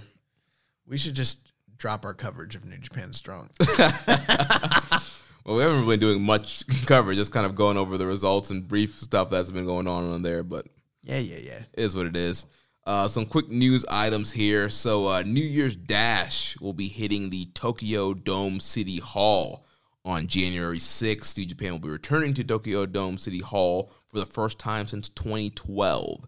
So that should be a very interesting venue there for New Year's Dash, and should be an interesting night following 2 nights of Wrestle Kingdom once again. Then free match of the week, World Tag League 2015, November 21st. Shibata and Goto against Shinsuke Nakamura and Tomohiro Ishii. So you can check that out free on NJPW World or New Japan's YouTube channel. And also on their YouTube channel, they're doing this new video, NJPW Factors. And right now they're looking at the junior heavyweight aces that have defined Best of the Super Juniors and Super J Cup. So go ahead and check that out. Now we have a few off-topic questions here that we're going to answer before we get into recommended match of the week. So first from Reddit user Viking Pain. He says, recently Suzuki has been making it a point of emphasis of using the Boston Crab on guys he sees beneath him, like when he used it on Shingo. I've been thinking about this, and I have a feeling there's more to the story than meets the eye. Now, who else uses a Boston Crab as a finish? Chris Jericho. And Jericho has said in the past that he thinks a Suzuki-Jericho match would draw big money. Thoughts on a possible Suzuki/Jericho match at Wrestle Kingdom 15? Also, since the rumors of Cobb to the Empire turned out to be true, when do you think we'll see Jericho join up with the group as well, since he was previously rumored to do so as well? That would be interesting if him using the Boston Crab is an allusion to Chris Jericho. I don't know if that's the case or not. You may be reading a bit too much into it, but maybe you're ahead. Viking Pain, maybe. Ahead. Yeah, it's possible. I'm the same way. I like to put the Boston Crab on people that I see as being beneath me, which is everybody that I wrestle. So I always put the Boston. No, I'm doing this new thing, though. It's really cool. I like to have someone in some sort. Typically, it's going to probably be like a crossface. I'll have them in the crossface, and right when they're about to get to the ropes, I'll float over and grab their legs and pull them into the center, and then put the fucking Boston Crab on, and it's dope. Sounds dope. It is dope because and usually I don't start with the crossface. I'll start with like a chin lock, and then they're getting close to the ropes. They're reaching out, and I'll pull that arm back. And then they'll grab with the other arm, and then I'll wrap my legs around that one, and then pull them in for the crossface, and then they'll crawl, and they'll be like right there. And then I just abandon the whole neck arm thing, and just float over and like run forward with them, and like fucking sit back on the Boston Crab. That'd be a great finish. It's one of my So, but anyways, Suzuki Jericho, I think. Yeah, I mean, I just don't know if there's enough time right now for them to build to a Tokyo Dome thing, plus the whole quarantine issue, if they're even going to do it. I don't know. Plus, Jericho is like kind of teetering on the like brink of like washed, so I don't know. I gotta say, from an in-ring perspective, like the idea of Jericho Suzuki sounds good, but as far as like, what the match would actually look like, I feel like it would have to be like a plunder brawl. Bro, Jericho and Suzuki would be... He would look great because it would be an easy night for him, because Suzuki only does his basic match and Jericho can still do that match. Yeah. And it would be all character work. It would just be a lot of hard-hitting violence. Jericho would be fine, working that match for sure. Yeah. And I think it would do well. But I think if he wants to quote-unquote draw money, this is not the way to do it. Like they would, unless he's just coming in to get his payday. Right. It's not going to affect New Japan's bottom line that much, I don't think, at this point. Yeah, then too, a second question, if Jericho was going to join the Empire and show as part of the Empire, I feel like it would have to be in some kind of... Bro, he's Emperor Palpatine, right, I told you. Some kind of video angle that would happen like at the World Tag League Finals or whatever. Maybe you have like a big multi-man with like Ospreay, Cobb, and Okan versus... Okada, Tanahashi, and somebody else, and they could just like basically do the thing where, I don't know. I'm just spitballing. Let's say Tanahashi is like making a save, and then he's getting beat down, and then Jericho comes out. And you're like, what? And then Jericho is like acting like he's going to save Tanahashi. You think he's on his side, and you're like, oh my God, is Jericho turning? And then he turns around and he beats Juice Effect. Yeah, and then he Juice Effects Tanahashi out of his boots. So, speaking of Juice Effect, Jericho might have heat with Hanare. Hanare's been throwing several spinning back elbows in his matches. Bro, he's got heat with me. I've been trying to figure out a way to throw an effective MMA elbow that might be like compelling, but like he got to the idea first. It's a spinning back elbow. Like that's the best one. And he popularized it. So now anyone who does it is copying. But I've been doing spinning back elbows for years. Like I always was like, if I became like, I never thought I'd be a wrestler, but I was like, if I ever wrestle, I'm going to do that shit. And now I can't do it. Oh man. I was trying to work out like maybe a Superman elbow, but it looks shitty. Also, Rich was like, that's the bull hammer. Oh yeah. Wade Barrett. And I was like, mine be different. Speaking of Rich, he has a question for us. He says, Kenny made the Observer Hall of Fame. Any thoughts on that? Who's next out of Ishii, Naito, and Ibushi, taking into account Ishii got a 15% jump this year? Ibushi lost percentages, and Naito hasn't had a stellar year. Even with his dome win, it only gave him 2%. Great question. Yeah, congratulations to Kenny Omega making the Wrestling Observer Hall of Fame. It's a very rare feat to accomplish that while you are still an active competitor. There are schools of thought where people think you shouldn't go in as an active competitor. They should wait until the totality of your career plays out. But that's not how the Observer Hall of Fame works out. And, great on them. Especially Kenny was in the Japan category. So it's based off of his career in Japan, also wrestling in the United States now. And so based off his body of work in Japan, all stuff with DDT and New Japan. That's true. He's in the Japan category because he spent the majority there. But I do think that his work in AEW influenced the voting for sure. But his career in Japan is absolutely incredible when you kind of look back and just read, the profile they've wrote. And, you hear guys just talking about everything that he's done in Japan between DDT and New Japan. Just a great resume. He's just done enough in a lot of people's eyes. The people have voted on for him that to get into the Hall of Fame now. Yeah, I mean, I don't know. I'm not gonna give you a bunch of expert analysis on him. I'll basically say this: Kenny's one of the greatest wrestlers that has ever lived, and he proved it night in and night out. He accomplished a lot between his work in All Japan, DDT, New Japan. I think he was a slam dunk. I kind of thought he might even have gone in like first ballot the first year he became eligible. And he came close. Yeah. But he didn't, or not exactly close, but he got a good portion. Percentage, yeah. But that's my thoughts. It's just like, I think that there is some people mad about this, right? Yeah, there's a ton of people who are mad about it. But a lot of the people who are mad about it are not voters. Right. Like, I don't think the voters are mad. Right, unless there could be some voters who have that mindset of like they need to be, not active. They need to be quote unquote retired before they go in. The voters who vote on it know the rules. Yeah, I mean it's industry people. Right, well, there's a mix. You have wrestlers, you have reporters. Those are industry people. They're part of the industry. They might not be the boys, but they're part of the industry. Everyone who's voting on this is in the wrestling industry. Right, historians. Yeah. So I mean, I think a lot of the people that are mad about it are people that probably don't even understand how the Hall of Fame, like balloting or voting or any of that stuff works. Right.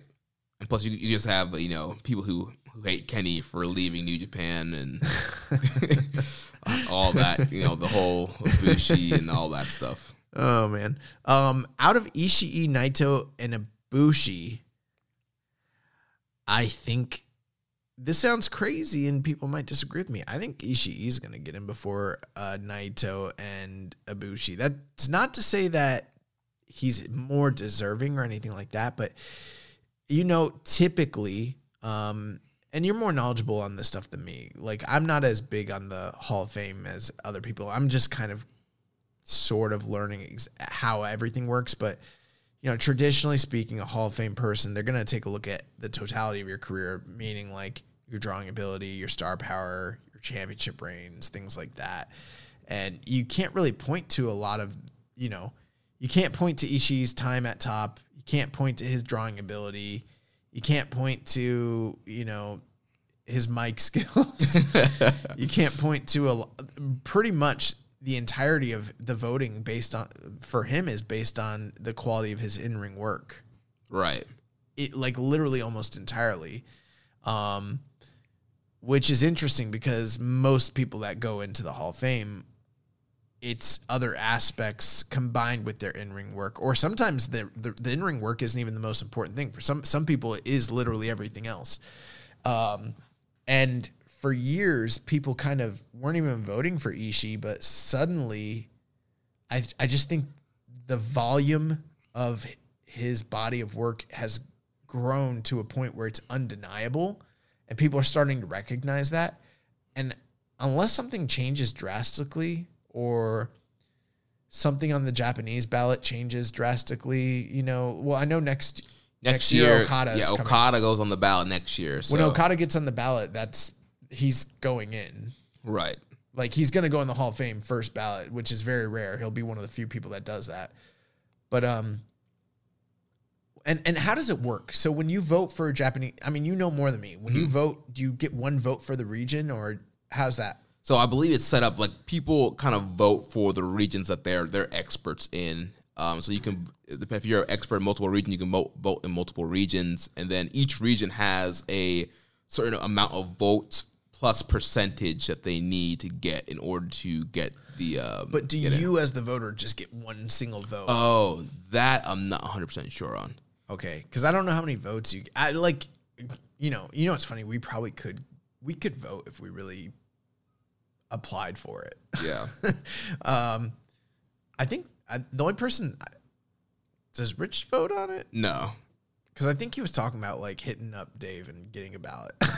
He should. We all should. We all could. Yeah. I wouldn't feel comfortable doing it, to be honest with you, because I kind of take it seriously.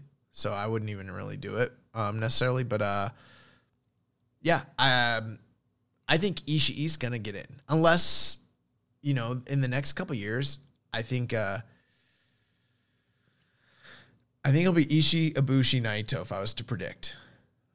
Yeah, I know Brian and Dave were kind of talking about Ishii this past weekend, and Brian was kind of seeing Ishii as similar to somebody like a Chris Benoit or Eddie Guerrero, where like the strength of them getting in the Hall of Fame was based off of their in-ring work, and he could see Ishii kind of falling in that pattern there. And like you mentioned, you really can't deny Ishii's greatness, and every year he just keeps putting out banger after banger in all his matchups. And so, yeah, I could see, obviously, Okada's going to eat up a lot of the votes next year, but I could see that Ishii kind of staying. Maybe it might not be a 15% bump next year, but over time it's going to increase. The one thing, though, I'll say Ibushi might have working for him if he wins the double goals. That's why I said that. At Tokyo Dome, I could see that, and it has a good title reign, that could sway voters next year to potentially,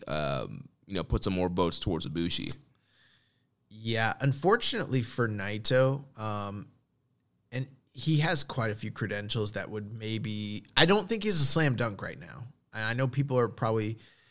LIJ stands are probably thinking that's crazy, but when you look at the criteria of what they're trying to aim for, when it comes to the Hall of Fame, I'm not saying he's not a Hall of Famer. I'm saying right now he's not a slam dunk, and part of it is so much of his career is defined by chasing after the top guy spot, and then the few times he's had it, whether it's his fault or not, it hasn't really panned out the way that you would expect it to be, and a lot of his drawing power and popularity is kind of based off of his work in the Intercontinental region, which I kind of think this past year hurts him. Yeah. Even though he did go up by 2%.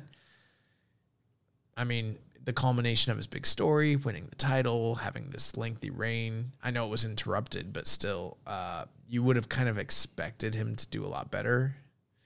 And it wasn't really this like solidifying sort of thing for him. Who knows? Maybe if there was no COVID and things were supposed to happen the way they were, and maybe he would have had a better year, and that would have changed some voters' minds. But yeah, coming back, jumping right into this evil rivalry, which produced like no good matches, and just not having great title reign, I think that hurt. I guess the way I see it with Ibushi and Naito, yeah, they do have great resumes and a lot to go off of, especially Ibushi, but they're still kind of in transit with their placement in the company. Whereas with Ishii, things are kind of solidified. Like, he's got this great body of work. It's sort of unparalleled amongst all the workers in the company. And that's not going away. It doesn't matter if, a year from now he stops working with the company. He still has that body of work, and it's always going to be pointed to. I think it's going to get him in the Hall of Fame. Yeah. Which some people who maybe are not as familiar with the company might not agree with that. But I mean, once you see the guy work, you're like, holy shit. Yeah. So that's what I think's happening, which I think Ishii deserves to go in. Definitely. I mean, for 12 years now, maybe about, you can't have a conversation about who the best in the world is without talking about Ishii, and he's never the top guy. And that's crazy. Yeah, and I know we haven't solidified our, nominees for Wrestler of the Year, and this might be a little spoiler to talk about, but I feel like this potentially could be Ishii's year. I think 2020 might be, we'll see, but I think 2020 might be Tomohiro Ishii's year as well. I think he might. It's just funny because some of the, for instance, JCast, they have like the underappreciated or unsung hero award. We don't have that. Mm-hmm. And I think he's won that quite a few times where he's the best guy who doesn't get recognized. But I think he's going to get recognized. I think he might be the guy this year when it comes to Wrestler of the Year. We'll see. Yeah, he could pull that out in Strong Style Fighter of the Year. It's going to be close. Yeah. But So next question here from Senor Sombrero 3K says, I'm likely going to be isolating for 2 weeks. Can you recommend a year to watch all the bigger shows from pre-Dominion 2018? That is interesting. Pre-2018. I mean, why don't you just go back to 2017? I don't know. 2016 was dope. 2016 was what I was going to say. When did a majority of the Okada-Tanahashi rivalry take place? Was that 2014? Started in 2013. Yeah. So maybe 2014 might be a good year to... Anything from 2013 to now is great, but 2016 was shit was on fire. Yeah. So, yeah, I don't know. That would be my recommendation. Yeah, 2016 is a great year. Then last question here from Muzza. He says, with Survivor Series coming up, who would be in your NJPW Survivor Series team? His criteria is you have to pick one main eventer, one up-and-comer, has not to have won the world or IC title, and has to be a heavyweight, one tag team, and one junior. Good luck. Okay. You want to go back and forth? Yeah, and so are we doing a draft style once we pick somebody, they're off? They're off the table. Okay. Okay, and who's going first? You want to play rock, paper, scissors for it? I will default to you. I'll let you. No, I want you to go first. You want me to go first? Yeah. Okay. Well, then for my main eventer, I'm picking Kota Ibushi. I was going to take Kota Ibushi, you fucker. Well, see, you should have gone first, pal. I try to be the baby face. I try to put you over, let you go first. But, you wanted to be the heel. You wanted to be cocky. You wanted to go after me, and that's what all right, that's fine. I'm going to take Tomohiro Ishii. All right, no, I'm sorry. I'm going to take Okada. Okay. Then wait, we're not going snake style? Oh, yeah, okay. We can go snake styles. Okay. All right, well, then I want Ishii as my up-and-comer. Well, that just sounds so ridiculous. He said he's never won the world or IC title. Ishii, let's fucking run it. I am taking the Dragon Shingo Takagi for my up-and-comer. And then for my tag team, I will take the Dangerous Tekkers. All right. Well, then I'm taking Golden Ace. Okay. I can't. Well, you can't take Golden Ace because I picked Ibushi. Oh man. Who's in the junior division? As far as tag teams, Yeah. Roppongi 30K, Desperado and Kanemaru, Fuck. Wato and Deguchi. I could go mega coaches. And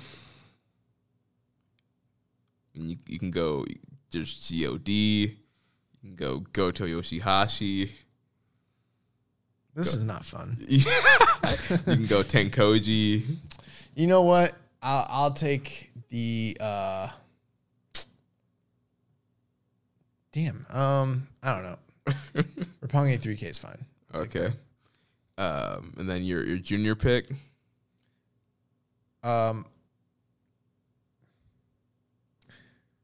I will take. Oh, I've already got show. I'm gonna take Robbie Eagles. All right. And the only reason I'm not taking Hiromu is because my entire team is chaos, and I kept it on fucking brand because we represent day one.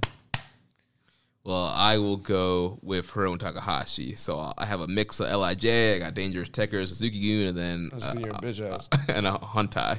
So nice. I got a full mix up there. I think our matchup would be a pretty good if our 5-on-5 they squared off. That'd be pretty good. Yeah, but my team is way more cohesive. You know what? I want to change my tag team. I'd rather go. I definitely want to change my tag team. Can I change my tag team? Go for it. Actually, I want to change my last two picks entirely. Okay. I want Yoshihashi and Goto, and then my junior's going to be Sho. Okay. And I have a better team now. You do. That's a Raw Chaos team right there. Yeah, it's a fucking Raw Chaos team. I'm going to raw dog it. All right, so moving on to the recommended match of the week. Last week we had our great friend Karen on the show, and she picked a lot of positive feedback. People like Karen. Yeah, and so we'll definitely have to bring her back into the rotation of guests here. Yo, and if you are out there and you're a, competent, I mean, not just talker, like if you're out here putting in the work, reporting about New Japan, blogging about New Japan, doing shit like that, we need to see your body work, of course, but we'd like to have some more guests in the future and change some shit up, especially if you want to come talk about Tag League and Super Juniors, by all means. Yeah. So Karen, she was on last week. You can follow her on Twitter at HeyKarenSensei. She picked our recommended match of the week, and it was from Best of the Super Junior 25 from Aichi, ironically the same city that the first show was this year, was Best of Super Junior 25, May 25th, 2018, Kushida defeating Sho. You think about rewatching this match as one of your favorites? I fucking love this match. I said it last week. It's so different from even since it happened, I can't think of another Super Juniors match that's been quite in the same style. The thing that it reminds me of, I know I've said like World of Sport, and I know I mentioned like the Ryuma Go and Fujinami style wrestling match, and it does remind me of those. But what it really reminds me of is like the next level of what the Young Lions matches are like. Yeah. More story, more drama, but more time. But the same basic idea is that it's fundamental chain wrestling, just at the next high level, which I'm a huge fan of that. That's what I like the most in wrestling. Yeah, I mean, in this style, it was a very kind of a heavy, like MMA-based, grapple-heavy style. These guys fighting in and out of guards, fighting for submissions. And here is where we're really starting to see Sho kind of break out with his individual move set. We're seeing him start to work for the arm bar and just kind of seeing some of the stuff that he has in his toolbar. Both men going for knee bars, a lot of different submission holds, and really just kind of, the beginning signs of the show that we see today. And what better person than Kushida, who has like that MMA background and the Sakuraba lock and the hoverboard lock and all those different submissions that he would do. Yeah, one of the things is, when it comes to the MMA sort of thing, or even, I guess more appropriately termed shoot style wrestling, you can incorporate some elements of that into your game, as just a standard pro wrestler. We see that with Kushida. He has his standard, he has some offense spots that are MMA inspired and some, where he's taking, quote unquote, the offense, where he's the one, receiving. But to actually work the style, the other guy has to know they have to know it too. You can't just guide a guy through a match and have them work that style, because there's a lot. It's not called really. It's very like in jiu-jitsu we call it rolling. It's very roll heavy. It's just kind of based off of reading what the other person is doing and kind of feeding for it. And if you go into a BJJ class and you kind of know what you're doing, they have open mat.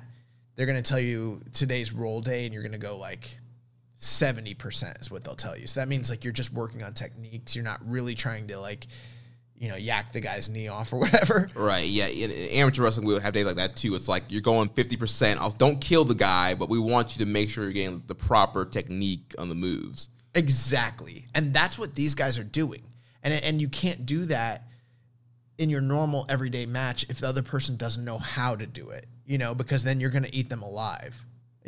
That's why, like, when you see Zack Sabre doesn't, yes, it's technical wrestling, but it's almost like a quote unquote fake technical wrestling, because it's his own stylized version where he just moves around the guy and they don't have to do much.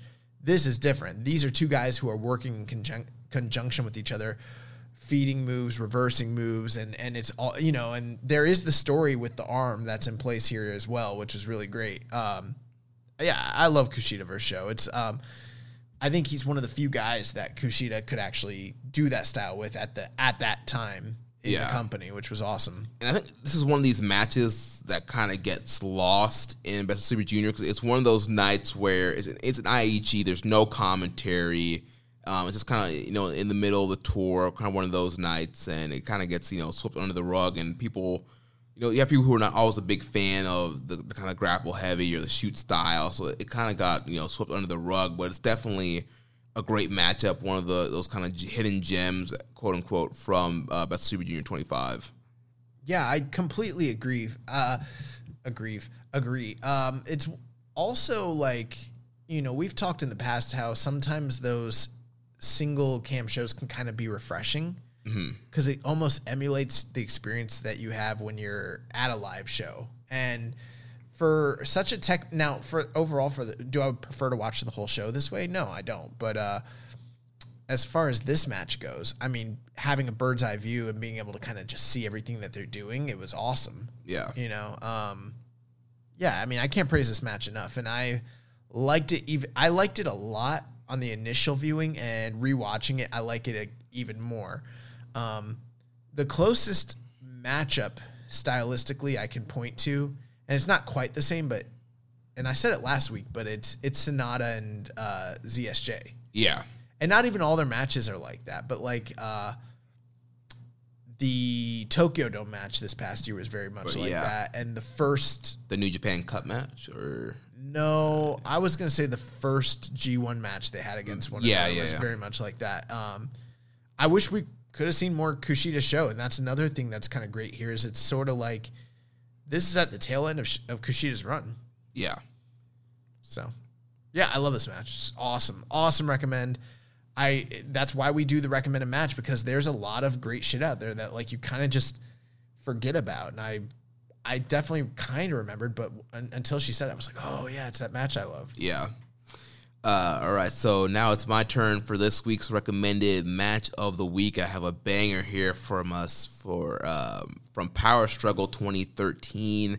The Ace, Hiroshi Tanahashi versus Tomohiro Ishii. This was awesome. My up-and-comer in the 5-man elimination series. Yeah, up-and-comer versus the Ace. Yeah. Yeah, so I can't wait to watch this. So, yeah, that's my match. You guys can go ahead and check that out. And that's going to wrap the show up this week. I know kind of a short show here for you guys. We're only, a little bit over 2 hours here. bro, this took less time than, I mean, yes, recording the show should take less time than it takes to watch the shows, but like this was less time, like by a significant amount than the first night of the freaking. Yeah. So that's going to wrap things up for this week. Next week, we'll be back to discuss all those nights of World Tag League and the Super Juniors that we previewed earlier. So stay tuned for that. Make sure you're subscribed so you don't miss a show, regardless of what day our shows end up dropping. And if you enjoyed today's show, please consider making a donation by visiting socialsuplex.com/donate and clicking on the donate button under the Keeping It Strong Style logo. Make sure to connect with us on social media. The show is at KI Strong Style. The network is at Social Suplex. You can follow me at Jeremy L. Donovan on Facebook. We're facebook.com/Social Suplex. You can also find us in the Wrestling Squared Circle Facebook group, facebook.com/group/Wrestling Squared Circle. On Instagram, we're at Social Suplex. On Reddit, I'm the Pro Black Guy. Just Keeping It Strong Style. You can find us on Discord. There's a link to our Discord channel in the show description of this show. You can email me, Jeremy, at socialsuplex.com. Make sure you check out all the other shows on the Social Suplex Podcast Network. We have One Nation Radio, hosted by Rich Latta and James Boyd. We have the Ricky and Clyde Wrestling Show from Scotland. We have Grown Men Watch This Shit with Jeremy Tate and Chris Bryan. We have Grave Consequences with Caleb and Maserati. 8-Bit Suplex with Josh No. 2 and Sandy. We have All Things Elite with Floyd and Austin. And we have the Great Match Generator with Danny and Beast Mike. Don't forget to subscribe and leave a rating and review. And we will catch you next week on Keeping It Strong Style, the ace of podcasts. Ichiban. Thank you for listening to Keepin' It Strong Style. We'll see you next time. BetMGM has an unreal deal for sports fans in Virginia. Turn $5 into $150 instantly when you place your first wager at BetMGM. Simply download the BetMGM app and sign up using code Champion150. Then, place a $5 wager on any sport. You'll receive $150 in bonus bets, regardless of your wager's outcome. And if you think the fun stops there, the King of Sportsbooks has plenty of surprises in store. Check out daily promotions, same-game parlays, live bets, and so much more. Download the app in Virginia today and get $150 in bonus bets instantly from your first wager. Only at BetMGM. BetMGM and GameSense remind you to play responsibly. See BetMGM.com for terms. 21 plus only. Virginia only. New customer offer. Subject to eligibility requirements. Rewards are non-withdrawable bonus bets that expire in 7 days. Please gamble responsibly. Gambling problem? Call 1-800-GAMBLER. Promotional offer not available in Washington, D.C.